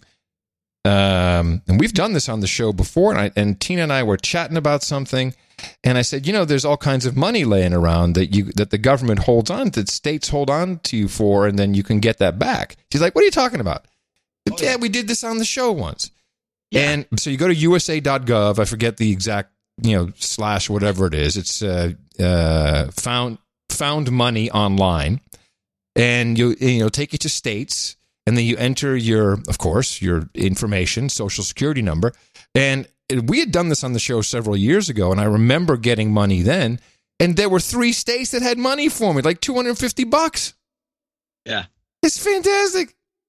You got to fill out forms and stuff. Money at the state. Well, the reason for this, we should explain, is a lot of, like, for example, if you opened a bank account or a trading account with some firm and you go inactive, you just stop using it. The money's still sitting there, $400. These guys, unlike in the olden days where they just keep it, they required after like 2 or 3 years of a stagnant account where there's no activity to send it to the state. It can also be you have old banking accounts that get closed or some old stock. It can also be old insurance account that you may have. It can be a utilities bill that you overpaid. There's tons of stuff. $250. We were bouncing around like break out the VOOV. Woohoo! Yes, I have. And it's not necessarily in just your state. For example, I had some money owed me because I had this. No, I checked New Jersey, New York, California, and Texas, and I had money in each one of them. Yeah. That we didn't get the last time we did this. Well, you go do it again. You haven't done it for a while. That's what I just said. Well, then go do it again. You haven't done it for a while. We just did it. Oh. Did you not hear me say we found $250? Yeah, but I thought that was from the years ago when we first discussed this. No, this is from yesterday. Yesterday? Yes. Oh, my God. You should donate it to the show. Okay. And this is a good idea for everybody. Go find your found money. It's out there. You'd be surprised. Tina found money, too. What did she find? I think it was $65 from Illinois. That's a lot. Yeah. And we'll take it. You got to fill out forms and stuff, but they kind of pre-print them for you, and you print them. You still got to mail it in, but it works. And so USA.gov, you can find it there. Anyway, onward. You also your states okay. There's a way. You just look around. Well, they have the jumping off links to all the states. That's how they do it. Yeah. Jacob Schultes in Toronto, Ontario, $333.00. Send a note in email. Good. Thanks for all the great work you and Adam are doing. If you could read the following note on the show, that would be greatly appreciated. Make sure I'm anonymous. No, it doesn't say that. But that's the kind of note we get. I'm already setting edit points. We got a lot more guys than a few. We'll start a big, or my favorite one is they do a long note. And by the way, keep me anonymous. Yeah, at the very end. Adam, my cousin and I are traveling from Toronto to Austin for the 4th of July festivities. Oh. Any recommendations on places to check out? We like guns and meat. Please give some jobs karma to our 2 Bitcoin mining technicians that we recently laid off. Also, please call out my friend Ruzbay as a massive douchebag. Douchebag. He hit me in the mouth, but never donates. Love you both. All right. So you have a job for the Bitcoin guys, but some advice from Mr. Curry. Well, I will find the exact, since you like guns and meat, and I don't know if they'll be open on July 4th. Unlikely, but depending on how many days you were here. There is, in fact, John, you saw it. There's an oryx farm not far from here in the Fredericksburg area, where I believe you can go and you can shoot your own oryx. You can go shoot one. You can go shoot one, and then they'll even do all the dressing for you, so you can take home your meat. So guns and meat, and some killing involved. Welcome to Texas. Yeah, and I will say this. Yes, we're driving around. I'm driving around Austin area, the Austin area, and I'm going. I think I'm heading. I'm heading east. So I'm going out to the wine country in the Hill Country. It's called the Hill Country. There's a bunch of wine. It's very strange. There's a bunch of wineries. A lot of screwy wineries. There's not a few. We're talking about a lot of there's this maybe 10 that I know of. I think if there's not 40, I'd be shocked. Did you go to Grape Creek? Did you see those guys? I didn't get that far out because after a while, you stop at these places, choose up time. I had to get back to your little party, and you were hammered, of course. And so but there's not only wineries, but there's a slew of distilleries. And they're, vodka companies out in that area. And then while I'm driving out there, I'm coming back and I notice what the hell? Because there's a lot, I guess it's breeding season or something, because there's a lot of lambs. You could drive along, there'd be a whole pasture full of little lambs. They're very cute, little bitty guys. And there's a bunch of little bitty oryxes. Tasty. But they got the horns straight up in the air, and they're kind of brown. They look like a little deer. They look like fawns. Yeah, with really long horns. And and guess when they're adults, the things are like a mile high. These horns, and they're straight. Mm-hmm. And I'm driving by. Holy crap! I said, that's the oryxes I've heard so much about. Yeah. And I drove a little further. On the other side, there was another oryx farm. Yeah. So I'm glad this was I think this was a great thing that the Texans are doing, because this animal is extinct. I was going to say, there's more the best oryx. thing to do with extinct animals, breed them and kill them and eat them. This is great. I could not agree with you more. There's more oryx in Texas than there are in Africa, as far as I know. There's none in Africa. There you go. So we beat them. Go Texas. But yeah, it's but eating them is quite a pleasure. They are truly, that is a clean, beautiful meat. Emma Bloomer, $204.44, becomes our associate executive producer for show 1144. Donating $204.44 in my smoking hot husband Andrew Bloomer's name. Ooh. Please dedouche us and call out. Well, first the dedouche. You've been dedouched. And call out Eric Hammond and James Adamson as delinquents. James, especially since he listens to Ben Shapiro. Oh, no. And who was the other guy?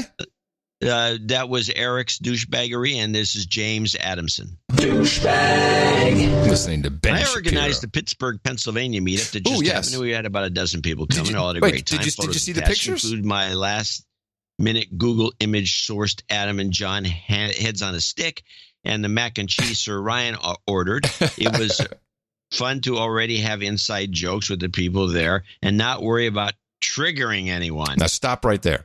So first of all, attached to this email were the pictures. I don't know if you saw them, John. Good group of people. Yeah. And this line really hit me when I was reading the email. It was so fun to already have inside jokes with people there and not have to worry about triggering anyone. Can you imagine how freeing that is to walk into a place where there's people who you don't know, but you know that you have some connection to them. You got some ITM, some ring flashing. You got some, you have your inside jokes. You have your, even the heads on a stick. And they're not going to get triggered by you. This is a great evening out. And I really appreciate Emma for putting it together. I think she organized it, did she not? Yes. Yes, the Pittsburgh PA meetup. The notion that a lot of people, when they go to any, especially when the big meetups, when you really have a large crowd and you end up with the fact that nobody is triggered. You don't have, they don't get into an argument about how Hillary got jobbed because she won the popular vote. None of that ever happens. And it's extremely pleasant and relaxing. Exactly. Yeah. Truly. Hard to explain, but when you experience it just with strangers, yes, it's quite the thing. I mean, it's like normal. You feel like, wow, this is pretty normal. You fit right in. You fit right in. Exactly. Anyway, she said she'd love some karma for our fourth human resource who will be arriving in Christmas time, hence the 4s in the donation amount. Okay. We'd also love the Climate Gate jingle, since we're proudly killing the planet one kid at a time, and the Respect jingle because it's the best. We've put off donating for too long. The show is incredibly valuable to us, so hopefully you'll be hearing from us more. Well, we certainly hope so, Emma, and thank you again for organizing that meetup. Sounds like you all had a great time. To the gate, to the gate, to the climate gates.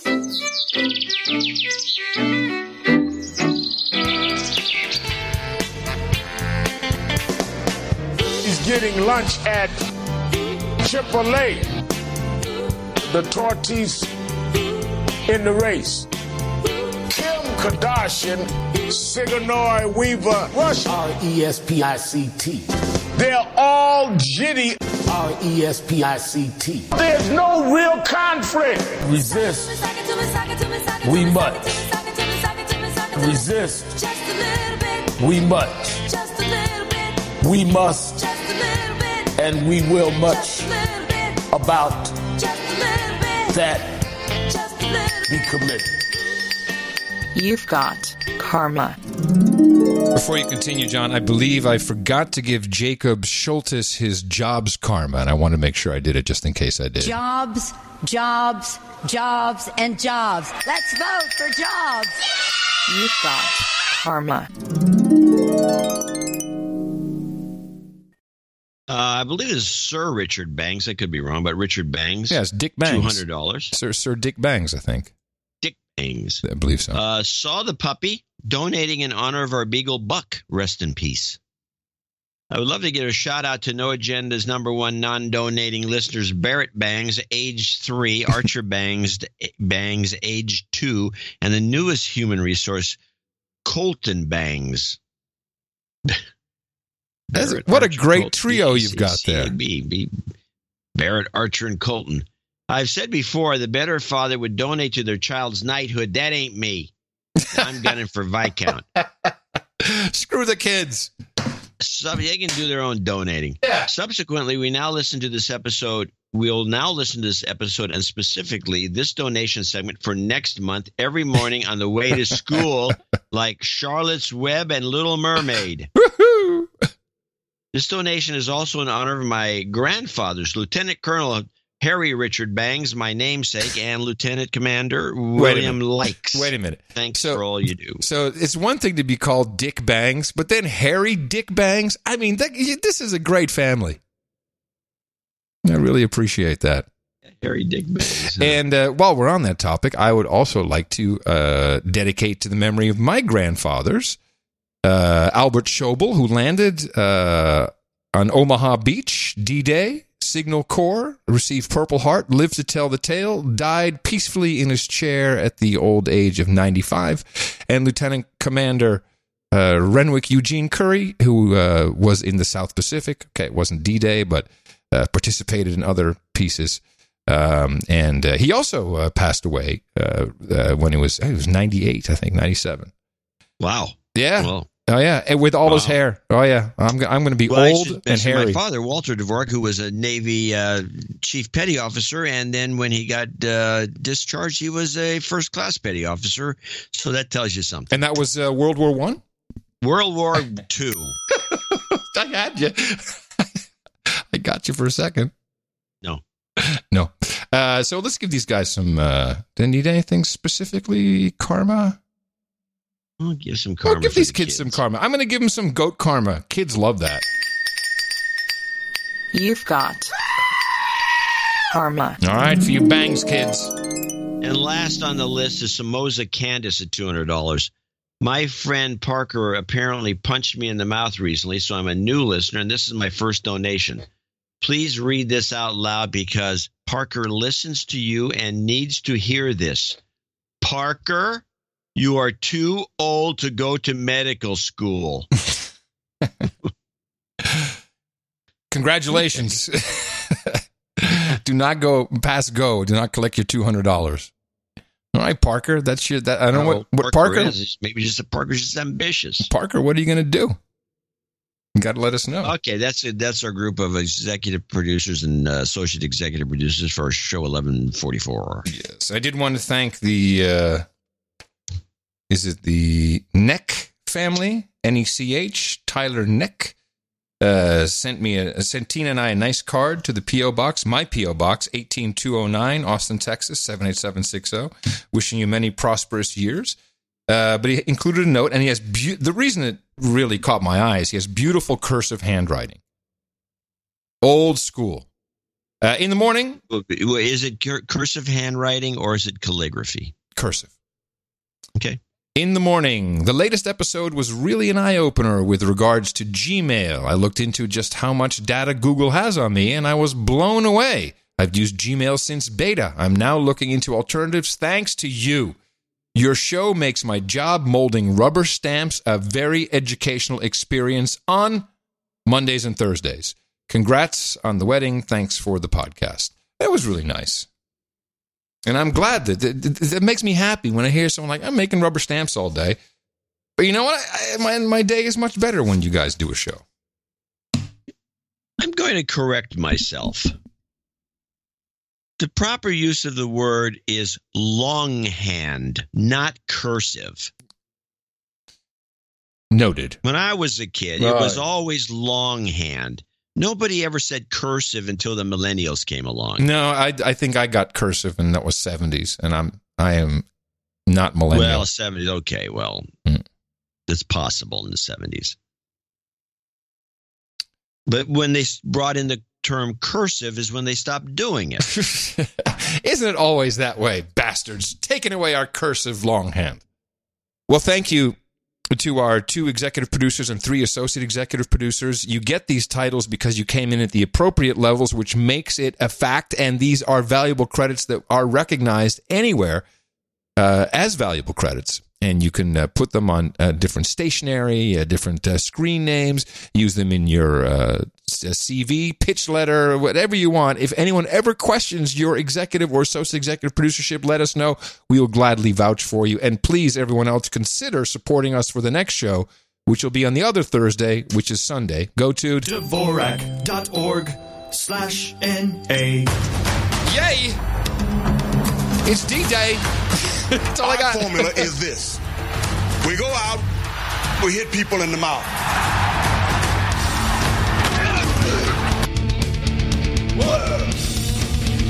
Order. Shut up, slave.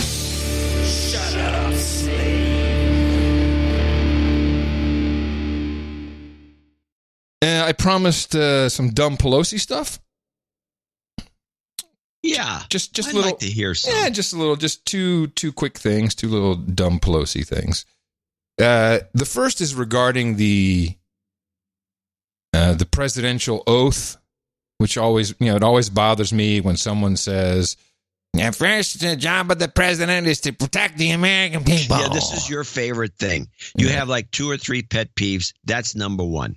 Yeah, it's way up there. The actual oath of office is, I will read you. It's not that long, but it's just good to reiterate. I do solemnly swear, you can say affirm, I will faithfully execute the office of President of the United States and will, to the best of my ability, preserve, protect, and defend the Constitution of the United States. Preserve, protect, and defend. I think any politician would have to know, particularly Nancy Pelosi. I think she might have thought about being president at some point in her life, possibly. Here's Pansy Explosi. What's important for tariffs to allow sanctions on enemies in the face of unusual and extraordinary threats. This is from the same president of the United States when all of the intelligence agencies and now the Mueller report have clearly said that Russia made an assault on our elections. He won't defend our country from that happening in the future. From a president who says that assault that they are claiming that Russia made on our elections is a hoax. That's not supporting and defending the Constitution of the United States. But back to your question.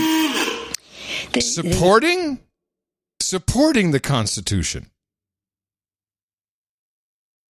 Is that where she's going? That's what she said. It's no longer preserve, protect, and defend. It's supporting. Would you please support this? Support this? No, she's always thinking about supporting bills, I guess. That's bull crap what she said. Totally. Unbelievable. Well, she's right on about impeachment. And she, although she goes into a very wacky explanation, I think she's very clear on why impeachment proceedings should take it very slowly and not jump into anything. And it is mainly due to the undereducation of the American population. And certainly even journalists in many parts of the world have no idea what the impeachment process actually is. What's important for people to know, first of all, I travel all the time in the country. Do you know most people think that impeachment means you're out of office? Did you ever get that feeling, or are you just in the bubble here? They think that you get impeached, you're gone. I think she's right.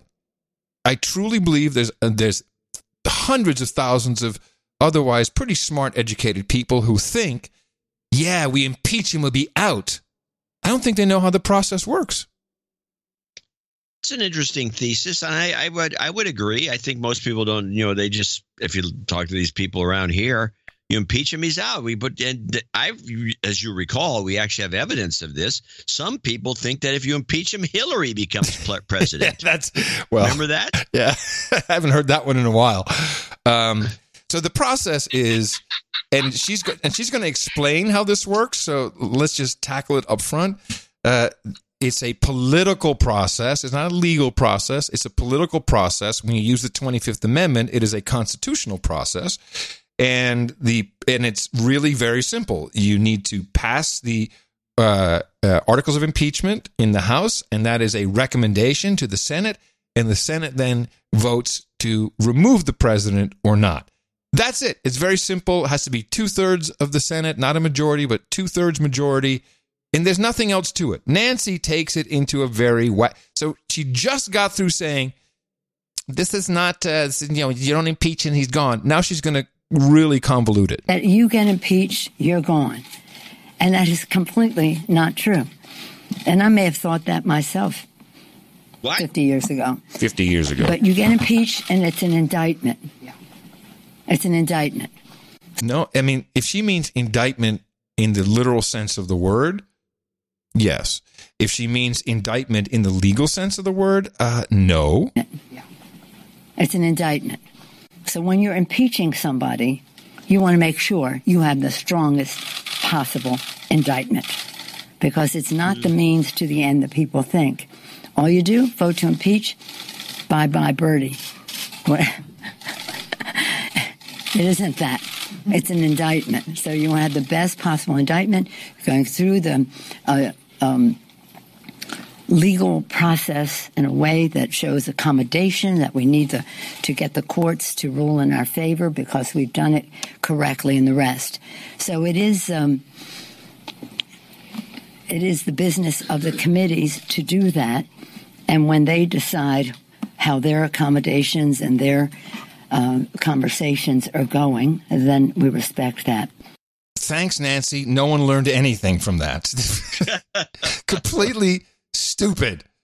But I agree that she's probably right. People think, oh, yeah, just impeach. No, she is probably right on that. Now, I have an old clip.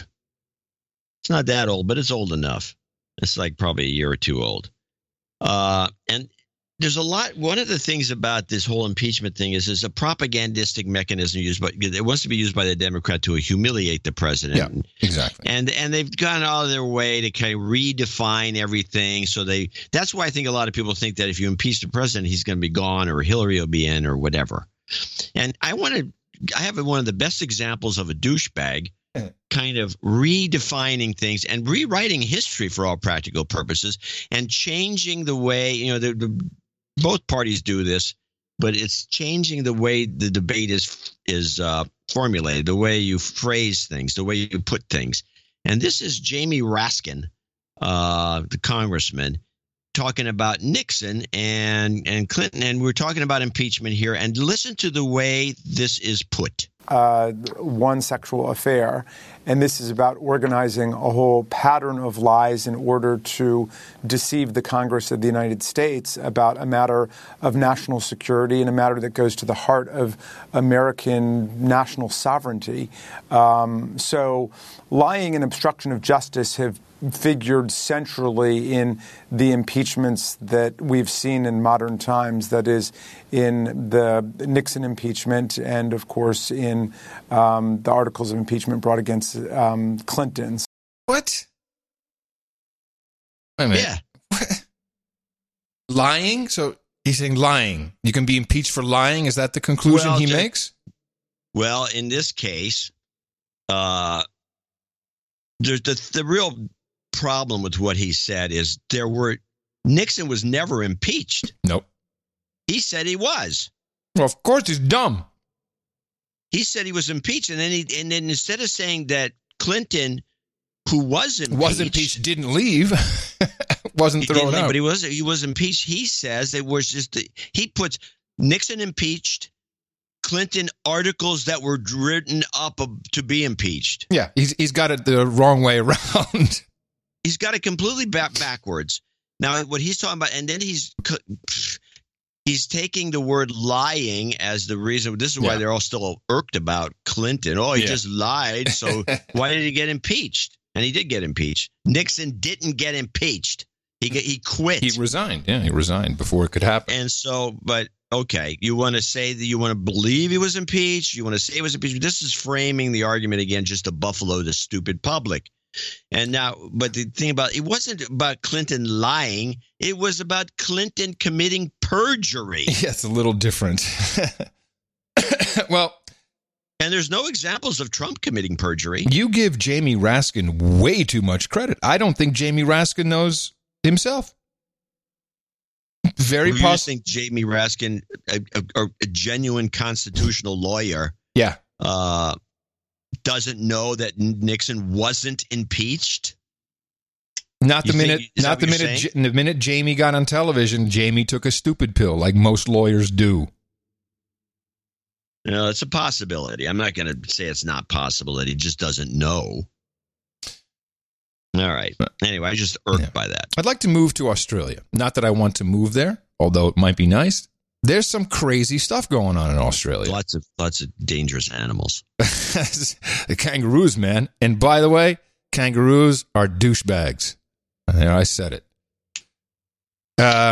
The Australian Federal Police has been raiding the homes of journalists, including the offices of the Australian Broadcast Corporation, in search of documents they feel are illegally held. They're looking for sources.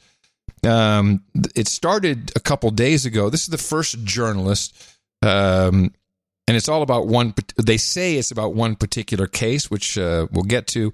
Here's the first journalist who was, I think they came to her house. And by the way, the AFP, Australian Federal Police, is comparable to our FBI. Now to a story about an investigation into an Australian journalist. It's journalist investigating journalists. Now, this journalist is one who is accused of publishing classified documents. But this time, we're not talking about Julian Assange. Police in Australia have raided the home of News Corps journalist Annika Smethurst. The government said they had a search warrant to investigate alleged publishing of information classified as an official secret. Now, last year, Smethurst reported on a government plan to allow an Australian intelligence agency to spy on citizens. News Corps Australia has called it a dangerous act of intimidation.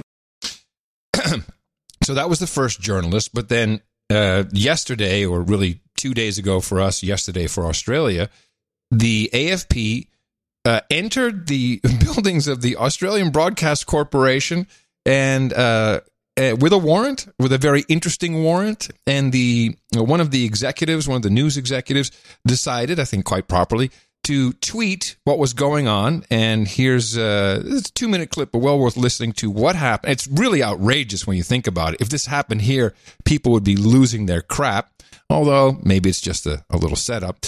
This happened in the last 48 hours. Well, what happened, Patricia, is the AFP arrived here at about 11:30, 3 AFP officers at the front of the ABC in Sydney with a warrant to execute this warrant. They were met by ABC lawyers who then took them upstairs. Because our own Director of News, Gavin Morris, is on the warrant, he couldn't be present. So I asked our lawyers whether I could sit in on the room. I thought it would be good to have a journalist in the room. Otherwise, it's AFP officers and lawyers. Our lawyers said yes, and then when I was in there, I began live tweeting. I thought it was important for people to know this is not a confidential thing. They've come into our building. And then at one point, about an hour into it, the head of the AFP team looked at me and said, so you're tweeting? I said, yes, I am. And he said, why are you doing that? And I said, because I think the staff and the public should know what's going on here. I said I wouldn't tweet out any confidential material, any operational matters, or the names of any possible sources, which of course I wouldn't do as a journalist. And so he said, fine. So I've been in there several hours now. So right at the moment, up on level 11 of this building, I've just left it to do this interview. There are 6 AFP officers and about 4 ABC lawyers. They have downloaded 9,214 documents. I counted them. And they are now going through them. They've set up a huge screen and they're going through email by email. It's quite extraordinary. And I feel, as a journalist, it's a real violation because these are emails between this particular journalist and his boss, her boss. It's drafts, it's scripts of stories. I've never seen an assault on the media as savage as this one we're seeing today at the ABC. Because, of course, in journalism, in television, people do a script. Anyone at home can do a draft. And you add in a note saying, must check this with Joe Smith, must check that, ring this number. They're trying to access all of those. And you've tweeted pictures of the warrant. It allows the AFP to add, copy, delete or alter material in the ABC's computers. Tell me about this scope of the warrant. It seems extraordinary to me. Is this standard? Well, no, of course it's not standard. This is a pretty big deal, and I am calling total bull crap on it's about some classified documents about Afghanistan.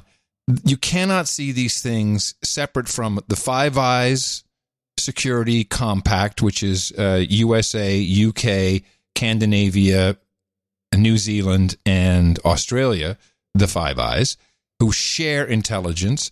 Just within days of Paul Manafort being basically given a death sentence, sending him to Rikers Island, Julian Assange on his deathbed, there's panic, and there's panic about some documents that need to be deleted. Maybe it's the connection between the Russians and the publishing of WikiLeaks emails. I mean, again, this did happen in Australia, Julian Assange being an Australian, and they have a warrant which gives them the right to delete.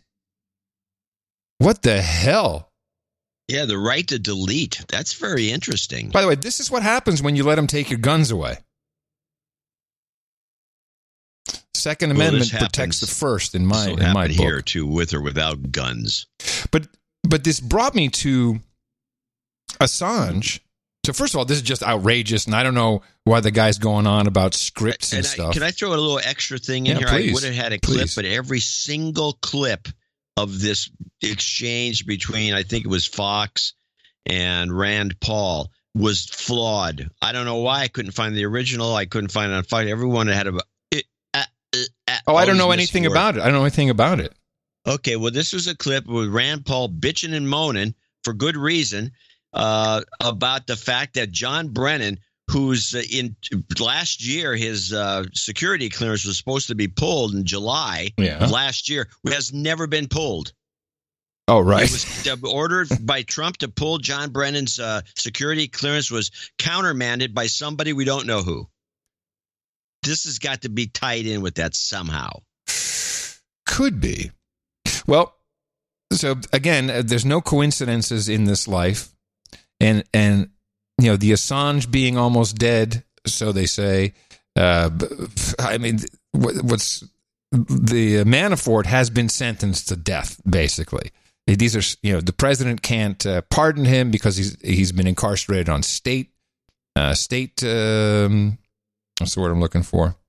Convictions and sentencing. So the guy is just screwed, and I think it's because they want to, and maybe this goes right back to the thumb drive, and maybe Seth Rich, and yes, thank you, the many of you who have sent the information on how it was deduced that this was a thumb drive. I hate the term, a USB drive for the copied emails. I don't like thumb drive; just sounds lame. I know you don't like it. We know that. And there's tons of stuff in the show notes, but I think it's very reasonable to assume, although it could have been copied in to a thumb drive. There's a third scenario saying that the information presented to Binney, I don't have the clip of Binney going into this. I wasn't going to bring it up on today's show, but may have been futzed with for the sole purpose of a misinterpretation by Binney. Oh, well, so again, everything's possible. However, one of our very alert producers reminded me of our first encounter with Steve Pieczenik. And this was not when I was on InfoWars and he was a guest and we started talking. This was back in November of 2016. And I remember bringing in a clip, and I think I even pronounced his name as Pieczenik because I had no idea who he was. Steve Pieczenik all of a sudden he surfaces with these. They were very highly stylized videos, nothing like the crap he's putting together today. These are really well edited, grayscale, close. You know, he had more hair for some reason, only a couple of years ago. And he was talking about the coup. This was the Clintons and Hillary in particular, their coup against America. And he was saying, okay, we are security, military, intelligence guys. We are operating a counter coup on the Clintons. And I'm going to play a piece of that clip, which we played I played it thinking, wow, this is interesting. Some deep state guy says they're doing a counter coup. So we initiated a counter coup through Julian Assange, who's been very brave and really quite formidable in his ability to come forth and provide all the necessary emails that we gave to him in order to undermine Hillary and Bill Clinton.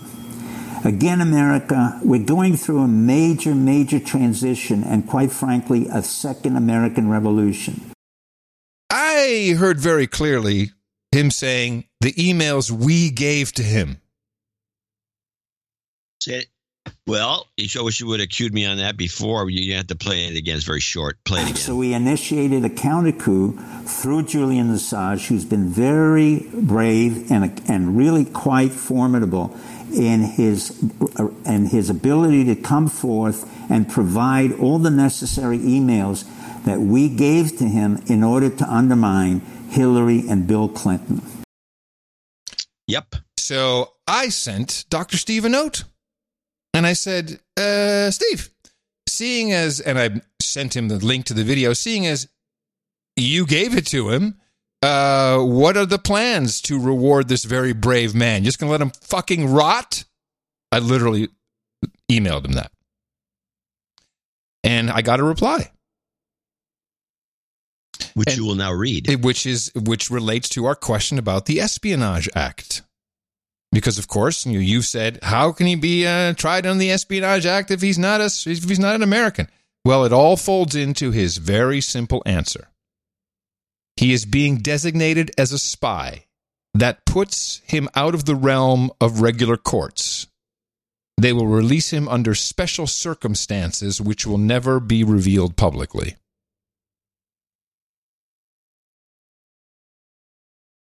They will release him? Yep. Well, I've, of course, been convinced that there's something to that. You've also made mention of the possibilities. But do you think, and whether he's really sick or not is another issue. According to Pamela Anderson, he is. Mm-hmm. And she sees him. And you think they're maybe working him over before they release him? Just show him a little, well, hey, just so you know, just remember who's boss. we're gonna let you go under special circumstances, but here, take that. Yeah, that's what we do. Work him over. Yeah, work him over a bit. Make sure he knows who the boss is. I took a criminology course from the criminologist Korn. I think it was his name. Very famous guy. Was at the University of California. And they closed the department eventually because heaven forbid to have a criminology department at the University of California because he won't be able to produce as many spies. Mm-hmm. And he recommended this book called The Third Degree, and people should go out and look for it. The Third Degree was a book written in about 1933 about techniques to work people over and employed by the New York Police Department. I think it was written out from from the perspective of a New York cop. And it was just unbelievable. And I think the book's out there. It's available. But one of the things I always thought was the worst imaginable torture is without Novocaine, you grind down a molar. Oh. And just grind it down to nothing, and then you put a cap on it. And wait, is it safe? Is it safe? Isn't it Marathon Man when we were doing that? So there's the grinding, but they had all these techniques for hitting people with rubber inner tubes and all these things that won't leave marks. And it was a very interesting torture document that the criminology professor recommended reading if you wanted to read a worst case scenarios for everything. So they could be working him over and look, well, kind of tired when he let him go. It certainly explains the crazy indictment under the Espionage Act. And because it's the Espionage Act, you don't go to a regular court. You go to a military court. And the military court is not public. They can do whatever the hell they want, and they can release them on special circumstances. And this is your red book right here, straight from the horse's mouth, so to speak. We'll see. Yeah. It's probably exactly what's going to happen. Yeah. Like if I know Pachenik, he doesn't want me calling saying, what kind of bullshit is that? Where was the crap that you gave him the emails? We gave him the emails, or that we were going to do this? So it's his reputation. We'll see. With me, at least, his reputation. But well, again, let's get back to Australia. What are they looking for? I think it's the connection. There's a link, and the link is who gave the information to WikiLeaks. They desperately want to have this information. And there's a lot of people who desperately want to cover it up. So I think just go ask Pachenik. Yeah, he's not well loved in the deep state. People don't like him very much. Is my impression. This is an abomination. Yes, it is an abomination. Well, if Hillary had taken over, she already thought she was got to admit. I have a clip from 2015, ABC News. This is Hillary making a prediction. Hillary Clinton, in the meantime, making headlines of her own tonight. We've seen the effect the White House can have on a president. People have long joked about the evolving gray hair. Tonight, Mrs. Clinton making a prediction. I've been coloring my hair for years. You're not going to see me turn white in the White House. Hillary Clinton and her prediction tonight. Racist. Isn't that unbelievable? No, it's completely believable. Well, it's unbelievable. What's unbelievable is what's happening in Austin, Texas today. And I've been following the homelessness Armageddon situation in Austin as a fantastic example of what is happening across the country. We're relatively small in that regard. We're just getting started and screwing everything up. Thank you, Mayor Adler. Today, in fact, I have a clip and I have some a boots on the ground report from Austin Police Department, and then a specialist in the field as this is something that we've seen happen in Los Angeles, San Francisco, and many other cities around the country. An Austin ordinance that meant to protect you from aggressive panhandling may be repealed. Some Austin City leaders say it unnecessarily criminalizes homelessness. KXAN's Eugene Cho live at City Hall, where some want to vote on this Thursday. Eugene. Yeah, Robert and Sydney, this is a very controversial topic here in Austin. I heard strong opinions today from both sides. Some people are actually wanting the city council to postpone the discussion and vote altogether. The rules we are talking about, they're actually pretty strict. Right now, Austin bans panhandling at near banks, schools, as well as bus stops. It also says you can't ask for money here in downtown between 7 p.m. and 7 a.m. Austin also makes it illegal for people to sleep or sit down in public places downtown. According to an audit, there were about 18,000 citations issued in 2 years to people violating the no-sit and panhandling rules. Most of them didn't show up for their court dates, which then led to warrants being issued. That, some people say, makes it hard for homeless people to get the services they need. Most important for us right now is to recognize that this is a multifaceted. This is the douchebag Mayor Adler. I left it in here just to hear what a dick he is. We have to work together to solve the problem. For homeless people to get the services they need. Most important for us right now is to recognize that this is a multifaceted problem, and we're only going to solve it if we bring everybody together. Oh, why don't you do it already, Mayor Adler? Panhandling laws have come under some fire since a U.S. Supreme Court decision in 2015. Reed versus the town of Gilbert was about temporary signs for directions to a church. Ultimately, the ruling found laws and rules based on the content of a message violate the First Amendment.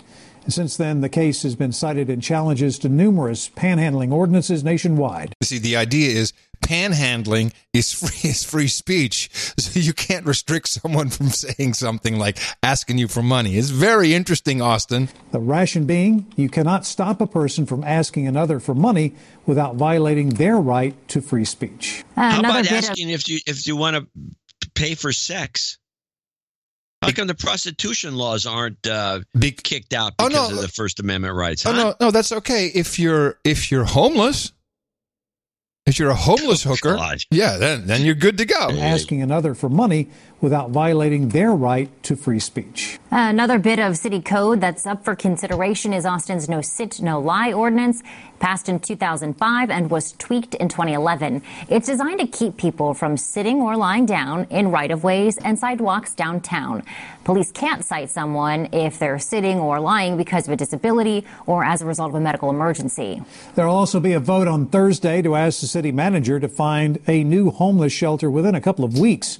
Councilmember Ann Kitchen's resolution asks for a report on the best options that could lead to permanent housing and wants the city manager to begin negotiations to buy a property no later than June 20th. So the bottom line here is that all the panhandling rules that are in effect, they want to overturn them because it's sad. It's so sad for the homeless. And they keep referring to everybody who's panhandling as homeless instead of panhandlers. I don't know if all these people are homeless, which it really bothers me. I saw a homeless guy. You don't know if he was homeless. He's a panhandler. He was a drug addict. Most of them are. And here's what the Austin Police Department says. And this comes from one of our producers who has an Air Force buddy who's a police officer in Austin. The city council now occupied by, and he's quoting his buddy. The city council, now occupied by a majority socialist vote after the last election, is going to decriminalize offenses committed by the homeless. Essentially, unless the homeless person commits a felony or violent crime, they will not be arrested or even ticketed. They will be given a court date and a pamphlet of assistance options. The article states that the homeless don't show up for their court date. That's what you just heard in this report. That's true. But what it does not mention is the city council 6 years ago banned arrest and mandated tickets only for homeless crimes. Essentially, they created the problem. There are homeless that have hundreds of unresolved tickets, and they mention only a few of the offenses under question. This is going to apply to all city ordinances. This is what's not in the report, and the state C and B misdemeanors. So now shoplifting and criminal trespassing will no longer be an offense for those experiencing homelessness. Yay. Welcome to San Francisco. We finally did it to Austin. Exactly. You're well on your way. And then I wanted to share a little longer note, which has to be anonymous, from one of our producers who was an LCSW, a licensed clinical social worker who has worked in homeless service provision going on for 10 years. For the first 9 years, she says, I was in New York City, and the last year I've been working in Sacramento. This week, my team went to San Francisco for a training, and although I was looking for poop piles, I was instead awestruck by the fact that walking down the street, the number of people who appeared to be experiencing homelessness, yes, Adam, that is the precious way we say it, noticeably outweighed those who were not. Walking down the street, it truly felt like there were more homeless people than not. I am not totally familiar with San Francisco, so I recognize this could have been that particular street or neighborhood, but I think it was around Market and 6. Well, yeah, right near Twitter. But it was still very striking. Even after doing many years of frontline street outreach in New York City in varying levels of responsibility, all the way from social work intern up to program director, I have never felt so struck by the condition, and I can't pinpoint why the East Coast seems to have it so much more dialed in than out here. I'm not saying it's perfect in New York, and I know I sure bitched about it while I was there, but coming out here sheds a whole new troublesome light on it. I know there's plenty... Go ahead. Yeah. She's nailing it. No, I know there's plenty of funding for services in such a liberal state as California, but I don't know where it's really going. I now sit in meetings where the conversation is, should we have another task force to study the task force that's already studying the problem? I would like to believe that the policymakers here are smart people who would have studied models that are working correctly and efficiently, such as on the East Coast, and I don't understand what the disconnect is. When I left New York City in 2018, I think at last count, homeless count was somewhere around 2,000 street homeless people in all of New York City. There are 3,500 in Sacramento. That's insane when you compare the size to the population. Granted, there are 60,000 people in the New York City shelter system, but at least they're indoors receiving various services around physical and mental health, substance abuse, and employment training. Here in Sacramento, we have nowhere to put people who are on the street and want to come inside. I know things like the Seattle is Dying documentary highlight substance abuse, and my colleagues at Sacramento PD feel that we are headed that way, and lack of empowering law enforcement as the problem, and it just may be. However, I hear people, particularly our females, say all the time that they use meth in order to stay awake all night so they don't get robbed or beat up or raped while living on the street at night, and they started using drugs and they became homeless as opposed to being homeless due to a drug problem. And also, and this is winding it up, I cannot count the number of times we find someone who became homeless after missing a few rent payments and getting evicted.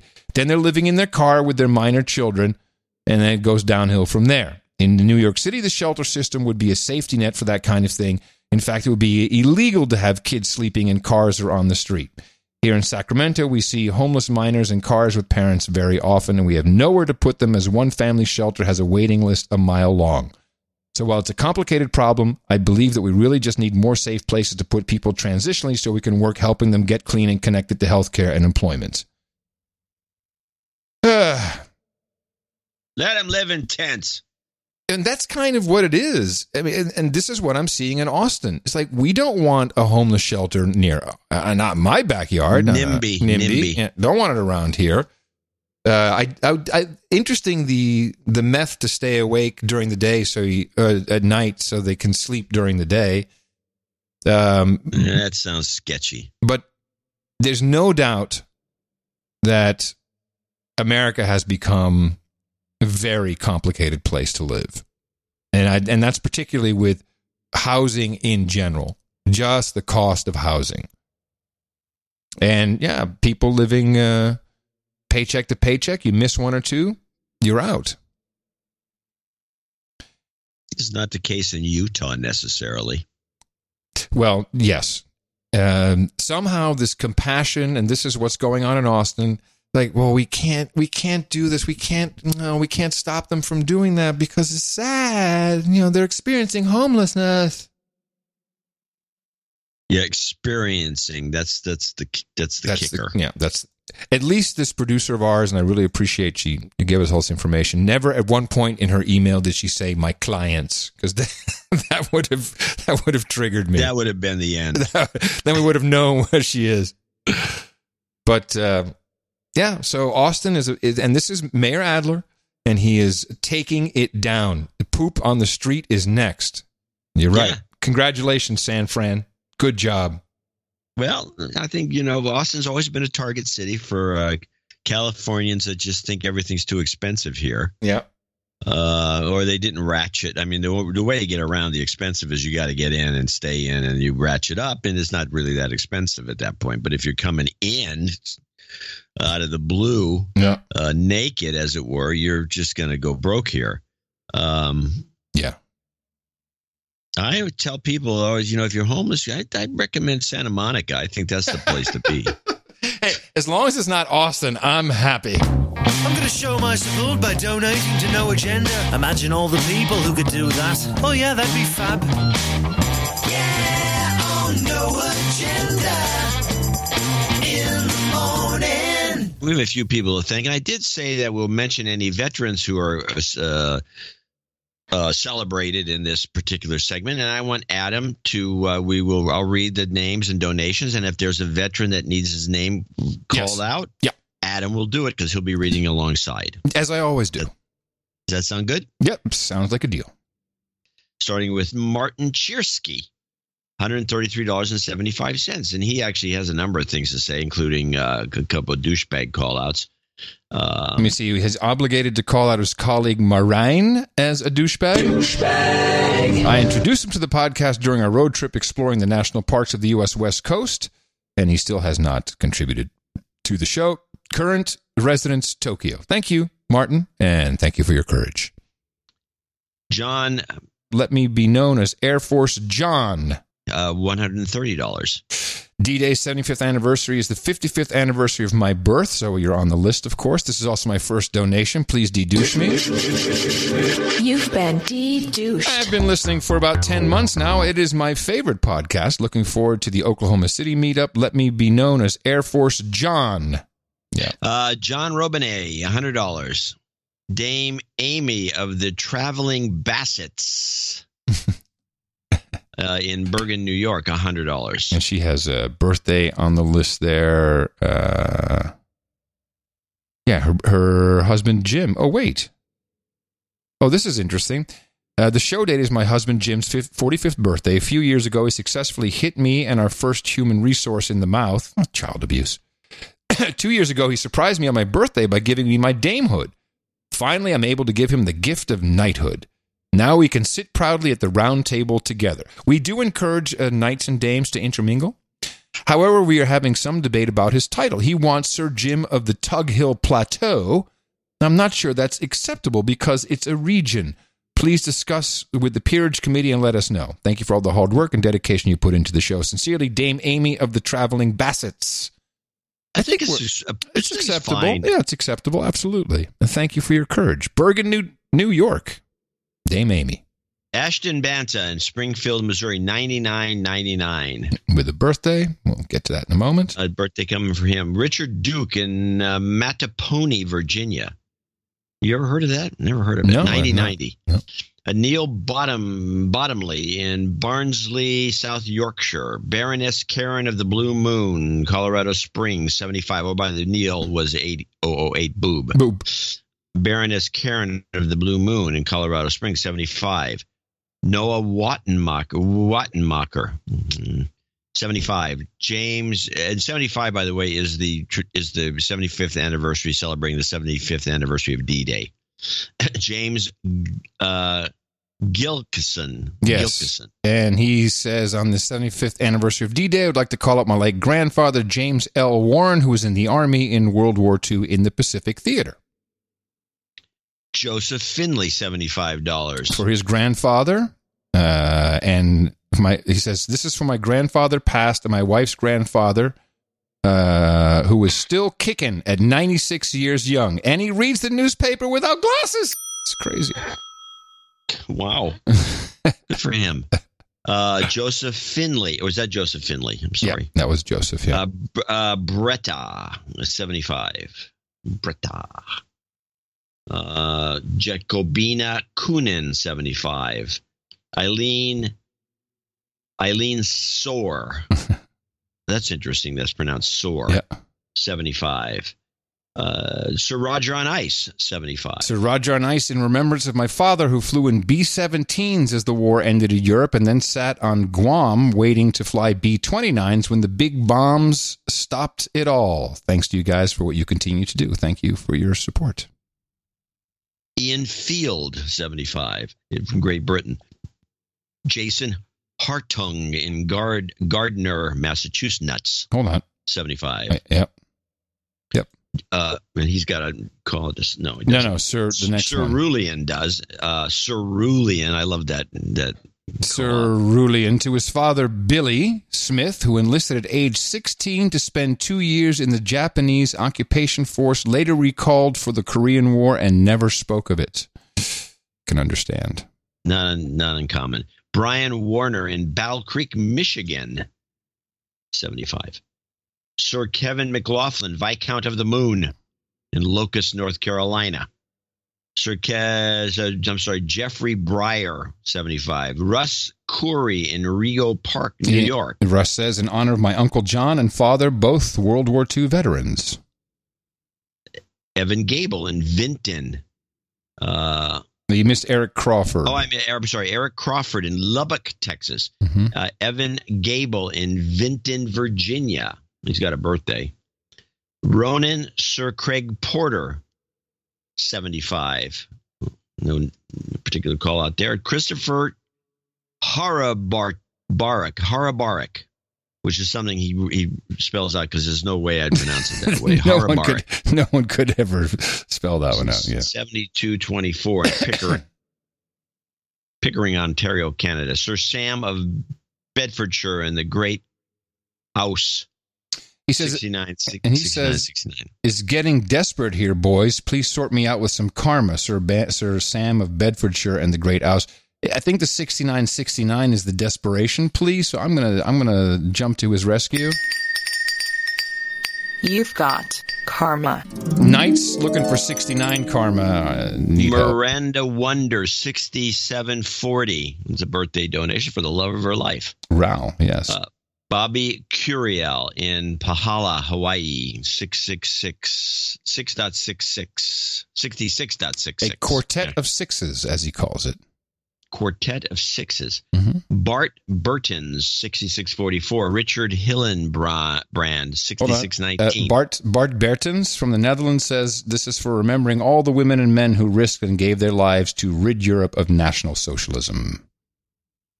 Yes, good. Richard Hillenbrand, 6619. Joshua Parchman in El Paso, Texas, 6404. Dame Jamie, 5819. And let's see, what does she have here? Karma. Happy Father's Day. Oh, that's early. Okay. Jobs karma. Oh, she sent a note in discussing that this was early. It was a mistake. She sent a note in saying, I'm sorry, I thought this was Father's Day. And she says it's not till next Sunday. And she was, I think there were two of those. And I don't know Dame Jamie. No, Dame Jamie, I guarantee, is one of them. Happy Father's Day to Sir Mad Hatter. June 4th was baby number 2's due date, but he was born on, congratulations, born on the 8th of May. I hope this donation can bring us some job karma so we can get the F out of Connecticut and maybe get some nipple karma because this human resource is determined to destroy every part of my body he can. Love, Dame Jamie. Yes. She sent some Hold on. Yeah. You've got karma. We always break for nipple karma. She sent some photos in and was complaining that her daughter couldn't go visit her in the hospital because she was a flu risk. Oh, that's right. Crazy. And we'll hit you with a jobs karma at the end there, Dame Jamie. Carl Madden in Enfield, Middlesex, UK, 5555. And he's looking forward to the meetup in London next week, as are we. Jeffrey Hunt in New York City is 5510. Double nickels on the dime. Want some jobs karma? Put that at the end. Michael Gates, 5280. Michael Burdett, 5191. And the following people are $50 donors, name and location. Andrew Martin in Sydney, Australia. Robert Drykeson, 50 parts unknown. Scott E. Knight in Lost Wages. Paul Van Cordelor in IJmuiden. IJmuiden. You're getting there. One day. Villarreal in Mercedes, Texas. The best name we have. And last but not least, Matthew Januszewski in Chicago, Illinois. I want to see if there's any call-outs or any vets at the bottom here as we scroll down to the bottom. No, just some complaints about PayPal and not much else. Okay. And that's been, this is probably the last big celebration of D-Day in this manner. I mean, there will be no more.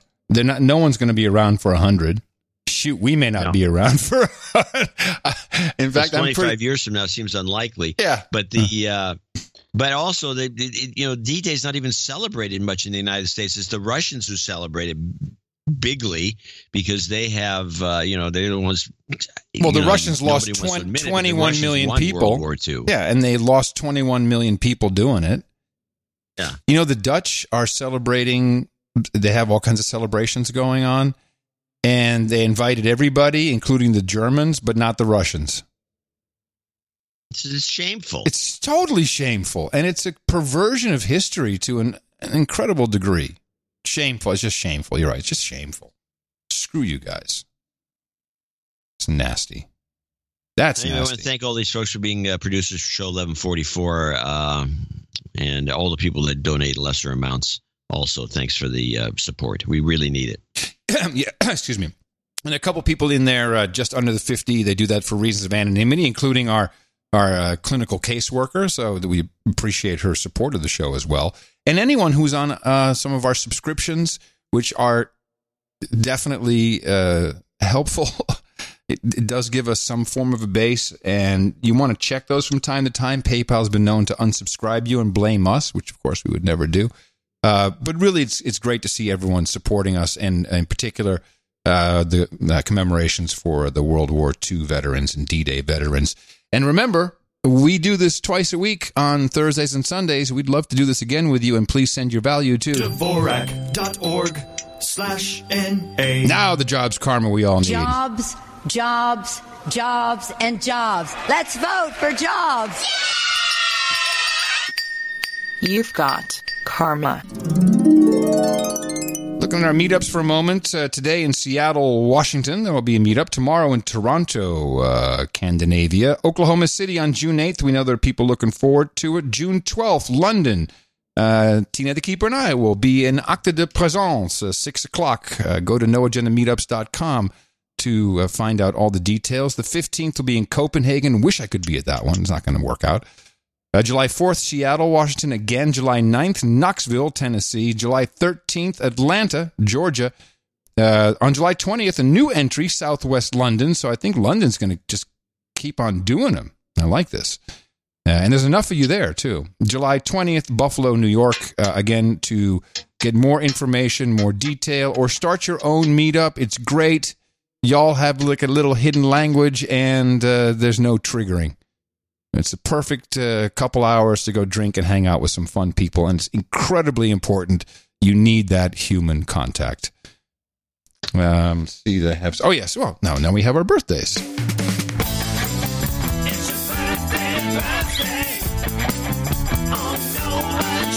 It being the 6th of June, D-Day 2019. Here's our list of birthdays. John Burns celebrates his 55th today. Dame Amy of the Traveling Bassets, as we heard, says happy birthday to her husband Jim. He turns 45 today, and she gave him a knighthood. Ashton Bonta says happy birthday to her husband Beau Brown, Sir Burgess of the Ozarks. He'll be celebrating on the 10th. And Evan Gable celebrates today and tomorrow. We say happy birthday to Raul on behalf of Miranda Wonder. Happy birthday from everybody here at the best podcast in the universe. One knighting today. We know exactly who that is. So that would be Jim. And if you can get your Jim blade out. Ready. Yeah, perfect. Jim Burlingham, step on up, sir. How about that? You've got quite a woman there, my friend.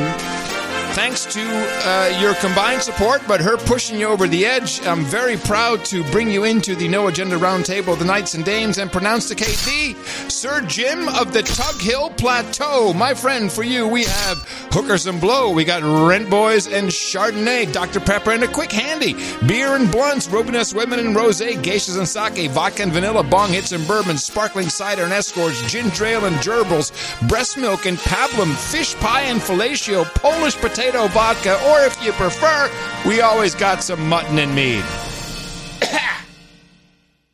Go to noagendanation.com/rings, and we'll get that off to you as soon as possible. It's actually going to, there's a funny piece here. You know, we have our donation model, our value for value model. There was, where is it here? Oh, yeah.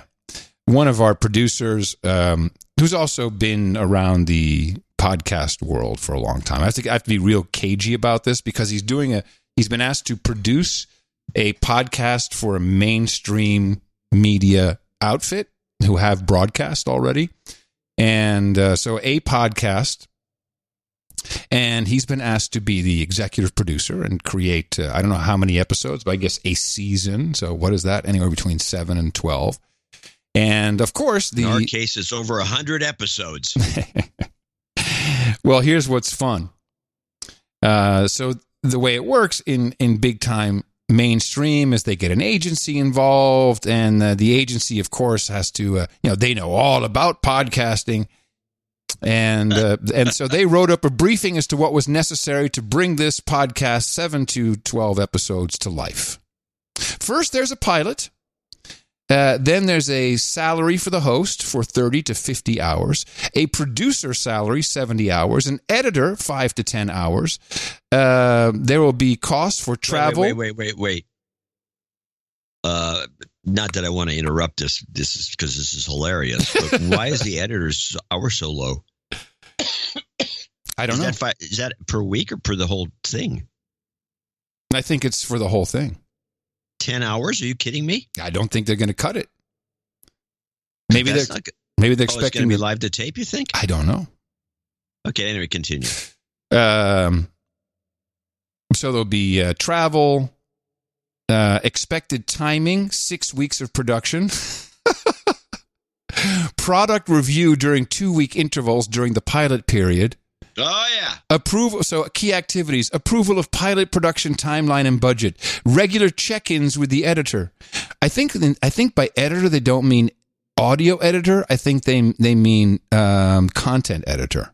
Well, that would be the producer, though, wouldn't it? Now the producer's going to be doing the damn editing. Why has the producer got so many hours? Because the producer's going to be editing. Yeah, here it is. Pilot concept must first be approved by lead editor. There you go. So they don't even have the right language. And then they're going to have up to 3 rounds of feedback on drafts. Upon approval, audience testing of the pilot. This is great. We'll do it for half. Whatever you put in there, we'll do it for half. Do it for half. And we could do it for a tenth. Shh, don't tell them. Don't give it away. We'll do it for half. Wow. You crazy people. Are these people nuts? Yeah.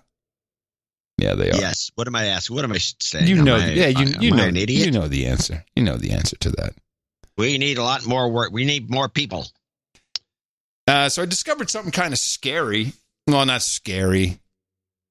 It's something that I've hated, and I really wish it wasn't in effect. But you know these Ring doorbells? Yes. This is a video doorbell that it was purchased by Amazon, and Amazon apparently, I didn't realize this, has been creating. Well, we've talked about it, but now it's out and it's just a fact, and everyone's really happy about it. They're creating a video surveillance network, and they're not just doing it for you or for me. They're doing it for local police. Here's an example from their website. We have Ring cameras in our community, and we understand the value of those cameras in helping us solve crimes. I was amazed how many cameras were just in our neighborhoods to begin with. As police officers, we cannot be everywhere, so we rely on our citizens to use the Neighbors app. I'm calling the police right now. I'm sending this video to the cops. The information that we receive from our residents have been instrumental in solving crimes in our city. We'll get that information. We'll share it to our law enforcement officers, determine whether or not it's part of another crime that we're looking into. Being able to reach out to our citizens on the Neighbors app when we have a crime or we have an incident and ask them to share that information with us is incredible. Incredible. And the incredible part is it's very simple. They say, hey, since you're going to be, you got this video door, but why don't you participate? Be a crime buster with us. You can do it. Just check this box so we can share this with local officials to make sure you're safe. And you even heard in that clip, yeah, we'll even check and see if it's some other crime we're working on. We'll just take all that video from you. Ha! So now they have an app called the Neighbors app. And you don't need a Ring doorbell for this, which is why I acquired it to take a look at it. And this lets you draw a little parameter around the map of your area, your neighborhood, your home, however close or far away you want it to be. And it will then show you all of these clips of crimes committed on Ring doorbells. And I don't think I have to explain the danger of this. That there is a surveillance network sanctioned by the people themselves who think this is a great idea until it's you. And they're even subsidizing these things with some communities, almost giving them away. Yeah. This is, I mean, and people they just, oh, this is great. They don't even see the problem. Well, why don't you explain the problem and give us an example of where give us an example of this problem. Well, it's about, first of all, when you give permission, that's where the problem is. You give permission for anyone to look at this who Amazon deem fit or Ring. And people do this. They gladly do it. Just look at the wording. Of course they do. Of course I want to do this. Of course I want to help. And the problem is that you have a spy network that can be used to find out where you were, what you were doing, what time did you come home. And, oh, by the way, wouldn't it be really odd if I came home? Let me see. You come home, your wife is on vacation or on a business trip, and you come home with a hooker. I'm just giving an example. Well, you're not coming home with a hooker with these cameras in place. Exactly. Because your neighbor will be like, oh, what's going on there? I see some movement. Because it detects movement from quite a broad area, from quite a broad spectrum. And then your neighbor will be like, oh, take a look at this. That's interesting. Oh, yeah. Adam's got a hooker. Wait. Why did you say Adam? I say you. It wasn't you said you're talking about yourself. No, I said you come home. I changed it from I to you. To you. It's you, Dvorak. And Mimi has one of these things, doesn't she? Yeah, she loves it. Oh, of course. Well, I really don't want to go anywhere near a house that has this. Every house will have it. So I checked mine for our area. And there was only one recording, and it was hilarious. It was of someone taking the battery out of the Ring doorbell, which is something I think makes sense. Hey, you got this Ring doorbell. You're spying on me when I'm driving down the street. I'm disabling that thing. It is a huge spy grid component that just needs to be highlighted. And personally, I would like to tell my neighbors, I really don't appreciate you having that because you're recording me. I don't like it. Yeah, that's what they're doing. And I don't give consent for that. Not that it means anything, my consent. It's a foregone conclusion. I think you're right. Now, I think the thing is, should be, I have mixed feelings about it because the thing, it could be handy. I've had a situation where a cop has come to my house because I have a camera. Mm-hmm. And asked me if they get some tapes because somebody got robbed down the street and they're trying to figure out who the hell they were or what car they were in or whatever. Mm-hmm. And I think, it's if you're doing surveillance of your own place because you don't want to get robbed or somebody stealing the mail from the outside mailbox or whatever, you should be able to do that without worrying about it. But I think it should be your property. Yes, it should not be something I don't want my neighbor looking at my videos. Exactly. Although I think it would be hilarious to look at theirs. So this is kind of a two-edged sword. So you're torn. I'm torn. Yes, I understand your conundrum. But the cops come and they ask for, you got it or you don't have it. I didn't have anything, actually. Right. And couldn't help them. And so now but the thing is, they won't have to ask anymore. Just call that Amazon. Bothers me. Yeah, of course it does.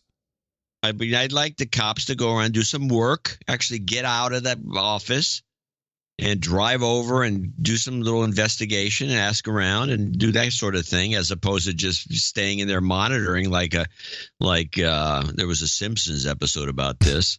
Well, and being busybodies, as you really don't need to be looking at everything all the time. And it's like the Britain with all its cameras and all the rest. Well, I mean, having I have mixed feelings about it. Well, having a spy grid is one thing.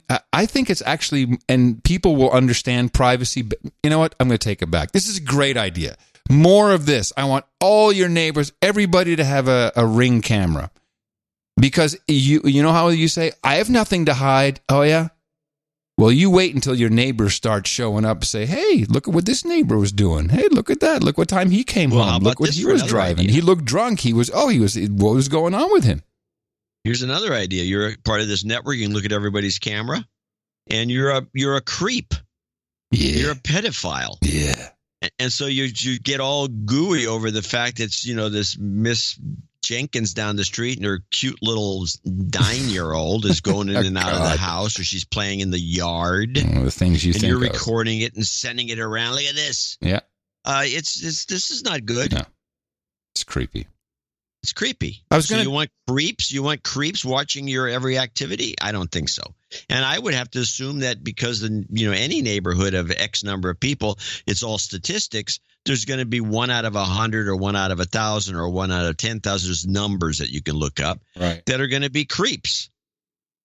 And they're going to have access to this too? I don't think so. That's not a good thing. Al, how about this? I have access to the network, but I hacked my way in. I'm not really a neighbor. I just part of this network. That's the best way. I signed up. Standard passwords. There they go. Okay, who is that? How many people in that family? There's 1, 2, 3. There they are. All of 1, 2, 3, 4, 5. Yeah, they brought the baby. Yep. They're getting in a car. Okay, and it's Tuesday at 1. They get in the car and they're going someplace, and now they come back an hour later. Next Tuesday, they do the same thing. Okay, now I got it. I've got the pattern. I've been following these. I've been watching through their camera for a month now, and every Tuesday at a certain time, they leave the house, all of them. Time to go break in. Go for an hour. I'm going to go boost their place. Yep. Boost. Excellent. I know where the Ring camera is. I'll just avoid making. I'll wear a mask. I'll wear a ski mask as I go up to the camera, smash it. Well, that's the next problem. The FBI says they have 640 million face photos in their database, which they can run against facial recognition. This stuff all works perfectly with facial recognition. It works way too well. It does. I've talked about it on the show before. Yes. I ran into this technology years ago. Yeah, it's good. And I could not fool it. Yeah. I didn't try gluing a third eye on my forehead, which apparently does work. Actually, two eyeball pictures over your eyebrows also seems to defeat it. Yeah. You made your point. Yeah. Let me see. You ended up convincing me. I had some tech news. I watched the Apple WWDC 19 presentation, where everything we always thought came true. Yeah. So, it's no longer about Macs. It's only about the iPad. That's iPhone. No, not even. It's the iPad. It's not about the iPhone.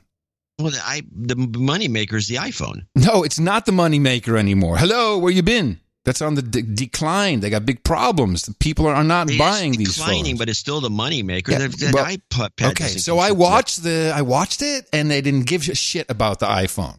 It was all about the iPad dark mode, and I think what they did just to finally end the Mac business, I'm sure you saw this, they came up with this big honking FU Mac that, when fully stacked is $35,000. Yeah, that's ridiculous. And then the $5,000, what is the screen? $5,000 plus $1,000 for the screen stand. Yeah, and I wanted to pull some clips from the keynote, but it took them forever to put it back up. And then I found a YouTube version. All of them have been taken down because people were laughing about the developers booing when they announced the $1,000 stand. And Apple's like, oh, we can't have that. Oh, no. In fact, I have a clip. I think I did get that clip. Listen to him boo. The Pro Display XDR will be $49.99 for the display itself. Woo! And the Nano-Texture version will be $59.99. The VESA mount adapter will be $199, and the Pro stand $999. And like the Mac Pro, they'll all be available in the fall. So that is the new Mac Pro and Pro Display XDR. So they pulled it down because there was a negative reaction. There wasn't clapping for the $1,000 stand. $1,000 for a stand? Yeah, I don't care. I mean, this seems to be the big news. Like, who gives a shit? I thought the $35,000 Mac was more egregious. We've been waiting for that. One way to kill it. I mean, and it's modular. 10 years ago, yeah, it would have been great. Now they're just bringing it in to kill it. And it's all about tchotchkes and memojis and what else? With the health control. Yeah, you can track your health. Your watch and your phone, it'll track your health. What are you supposed to do with that? When you see that, your heart rate is high, are you supposed to talk to your doctor? They never tell you what to do. Like, you can track your health. Contact your doctor. Do you ever have a doctor you can just contact? Unless it's your next door neighbor? Yeah, I don't need to because he's looking at me on his Ring doorbell. He knows exactly what I'm doing. Well, I have a couple of clips then to cover our asses here. All right. I thought it was, what the hell is this story all about? And I realized that CBS is running native ads left and right. Why does that not surprise me? Here's a Walmart native ad. As far as I'm concerned, it's a news story, but it's a native ad. Walmart is offering new incentives to attract high school workers. They're now going to have access to free SAT and ACT prep courses, up to 7 hours of free college credit, and a debt-free degree from 6 universities. About 25,000 high schoolers work at Walmart. Oh, well, then let me do a native ad. This showed up in USA Today. The video is not the native ad, but the whole page that it was on was about HPV. You need the vaccination. Get your Gardasil. HPV. This is Marsha Cross, famous actress from Desperate Housewives. Almost a year and a half after being diagnosed with anal cancer, 57-year-old Marsha Cross is opening up about her battle against the disease and her new outlook on life. After 3 intense months of treatment and many more of regaining normalcy, Cross gets real in this week's issue of People about her dream of breaking down the stigma around the disease. Here's her reason why. I wanted to come forward because when I was ill, I read a lot of blogs online or cancer survivor stories, and a lot of people, women especially, were too embarrassed to say what kind of cancer they had. They had a lot of shame about it, and the doctors even were uncomfortable talking about the anus. And since I've gotten very comfortable talking about the anus, I thought, okay, well, I think that I could probably help by making a little dent in that stigma. And I have to give her so much props. I'm very humbled that she did, because we know how you got the ass cancer, and if you're talking about HPV, that's what this whole story is about. So for her to do this and say, hey, this is remove the stigma, I think it's very brave of her. It's too bad that USA Today took it into a total native ad, but then they took it one step further. Now, while Cross had no warning signs that she developed the cancer, it was discovered by her doctors being thorough and performing tests that aren't always routine. Unfortunately, Cross was no stranger to cancer. When she received that diagnosis, her husband of almost 13 years, 61-year-old Tom Mahoney, is now healthy after a throat cancer diagnosis for him back in 2009. I mean, mind blown. What are these guys doing in their private time? Brave. Very, very brave. Go get your shots. Okay, I have another native ad. I didn't think it was at the time, but now I think it is. This is the bogus red meat, white meat study, again on CBS, promoting, I believe, veganism. Could it be that something we have been told for decades about our food is wrong? There is a study out today that seems to suggest white meat, including poultry, may not be so healthy after all. It could affect your blood cholesterol level the same way as red meat. So we asked our Dr. Tara Narula, who is a cardiologist, about this. So, Doc, it was a small study, about 100 people, but a lot of attention this headline is getting. What is this about? Right. It's important to talk about it because the headlines can be misleading. Sure. So nutrition science is complex. And as you mentioned, this was a small study. It was a short study. And what it didn't look at is if I eat white meat or red meat, do I increase my chance of things like heart attack, stroke, or death? What it did tell us is that if you eat white meat or red meat, regardless of how much saturated fat is in the diet, you raise your levels of LDL or bad cholesterol by about the same amount. And you raise them more than if you ate a plant-based diet. So either there's something in the animal protein itself that's raising that bad cholesterol level, or there's something in plant-based diets that's lowering it, or a combination of both. I feel like for so long, cardiologists like you have said, limit how much red meat you eat. Does this change that? This isn't really going to change what we say. You know, red meat is a big category, and a lot of the red meat that's consumed in this country is fatty red meat that's full of saturated fat that increases that bad cholesterol. A lot of it is full of sodium. And so this study just looked at lean red meat, and it looked at unprocessed red meat. We also eat a lot of processed things like bologna, sausage, and ham. In addition, what's interesting is that recent research has shown that when you eat a lot of red meat, you change the microbiome, your gut bacteria. You actually produce a chemical that can be pro-inflammatory and help promote plaque formation in the arteries. So there may be something outside of the cholesterol that is worrisome about red meat. Bottom line, she said earlier, more plant-based, less meat. Thank you, Dr. Tara. Thank you. Nah, bottom line, this is all just medical people making you feel comfortable. Crap. Yeah, of course it is. Of course it is. Total. You know what it is. Shut up already. It's science. That's all you need to remember. Science. I'm going to close it down, John. Otherwise, the affiliates will be pissed. Yeah, they would. Had way too much fun. Coming up next on the No Agenda stream, noagendastream.com, a little bit of Void Zero live, followed by Nick the Rat special, hosted by Zindu. I told you that No Agenda stream is it's a force to be reckoned with. A special thanks to our end-of-show mixers. Sean Cardinal comes in as a new entrant, and Tom Starkweather. We appreciate that.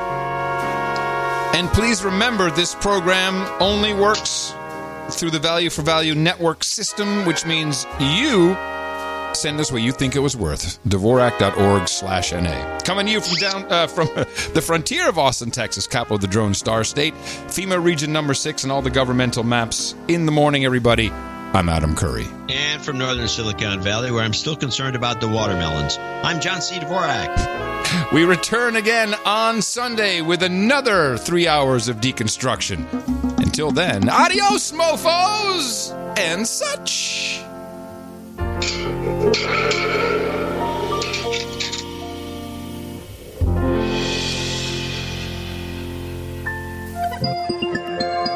He said we're going to put tariffs on Mexico.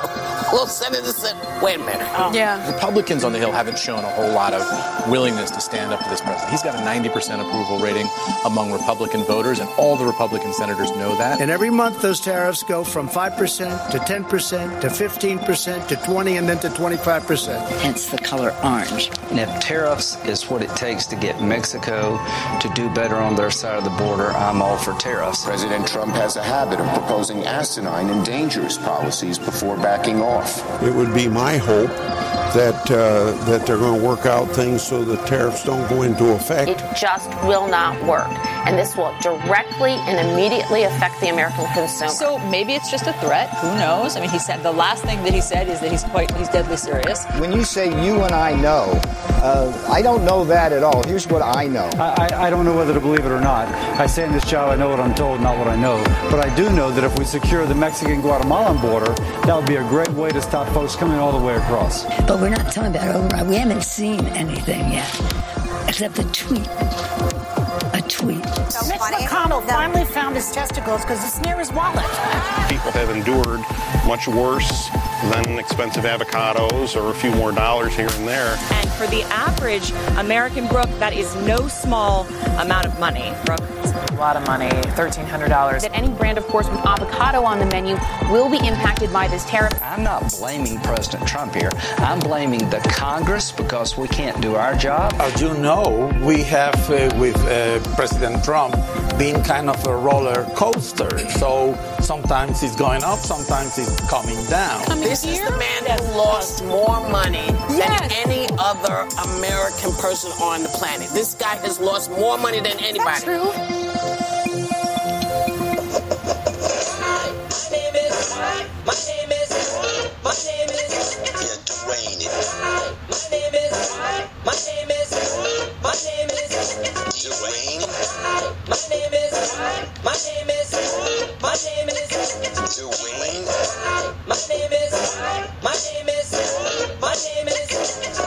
Dwayne, yes. Of course. No, it's not Dwayne.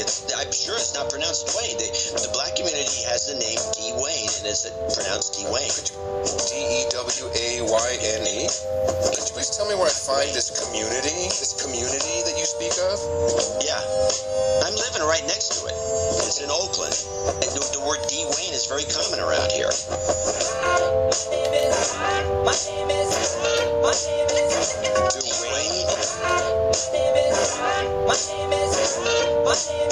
Dwayne. Dwayne, yes.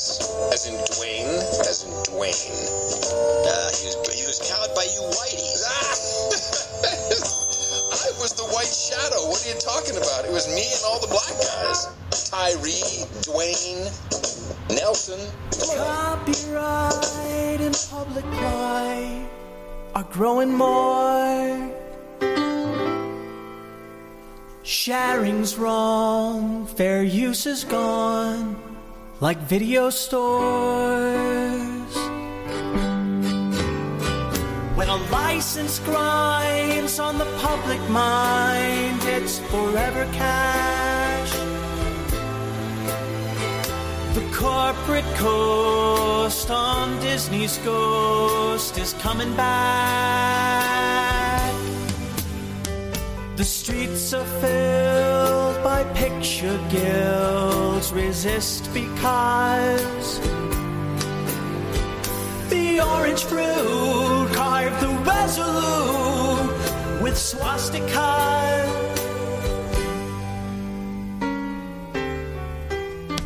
I imagine worlds with Gitmo girls and better days.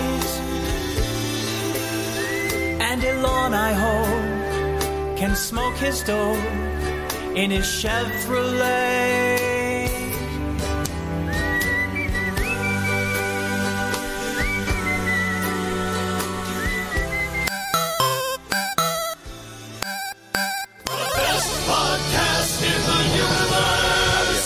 Mopo. Dvorak.org/NA. Sadiq Khan is a stone-cold loser.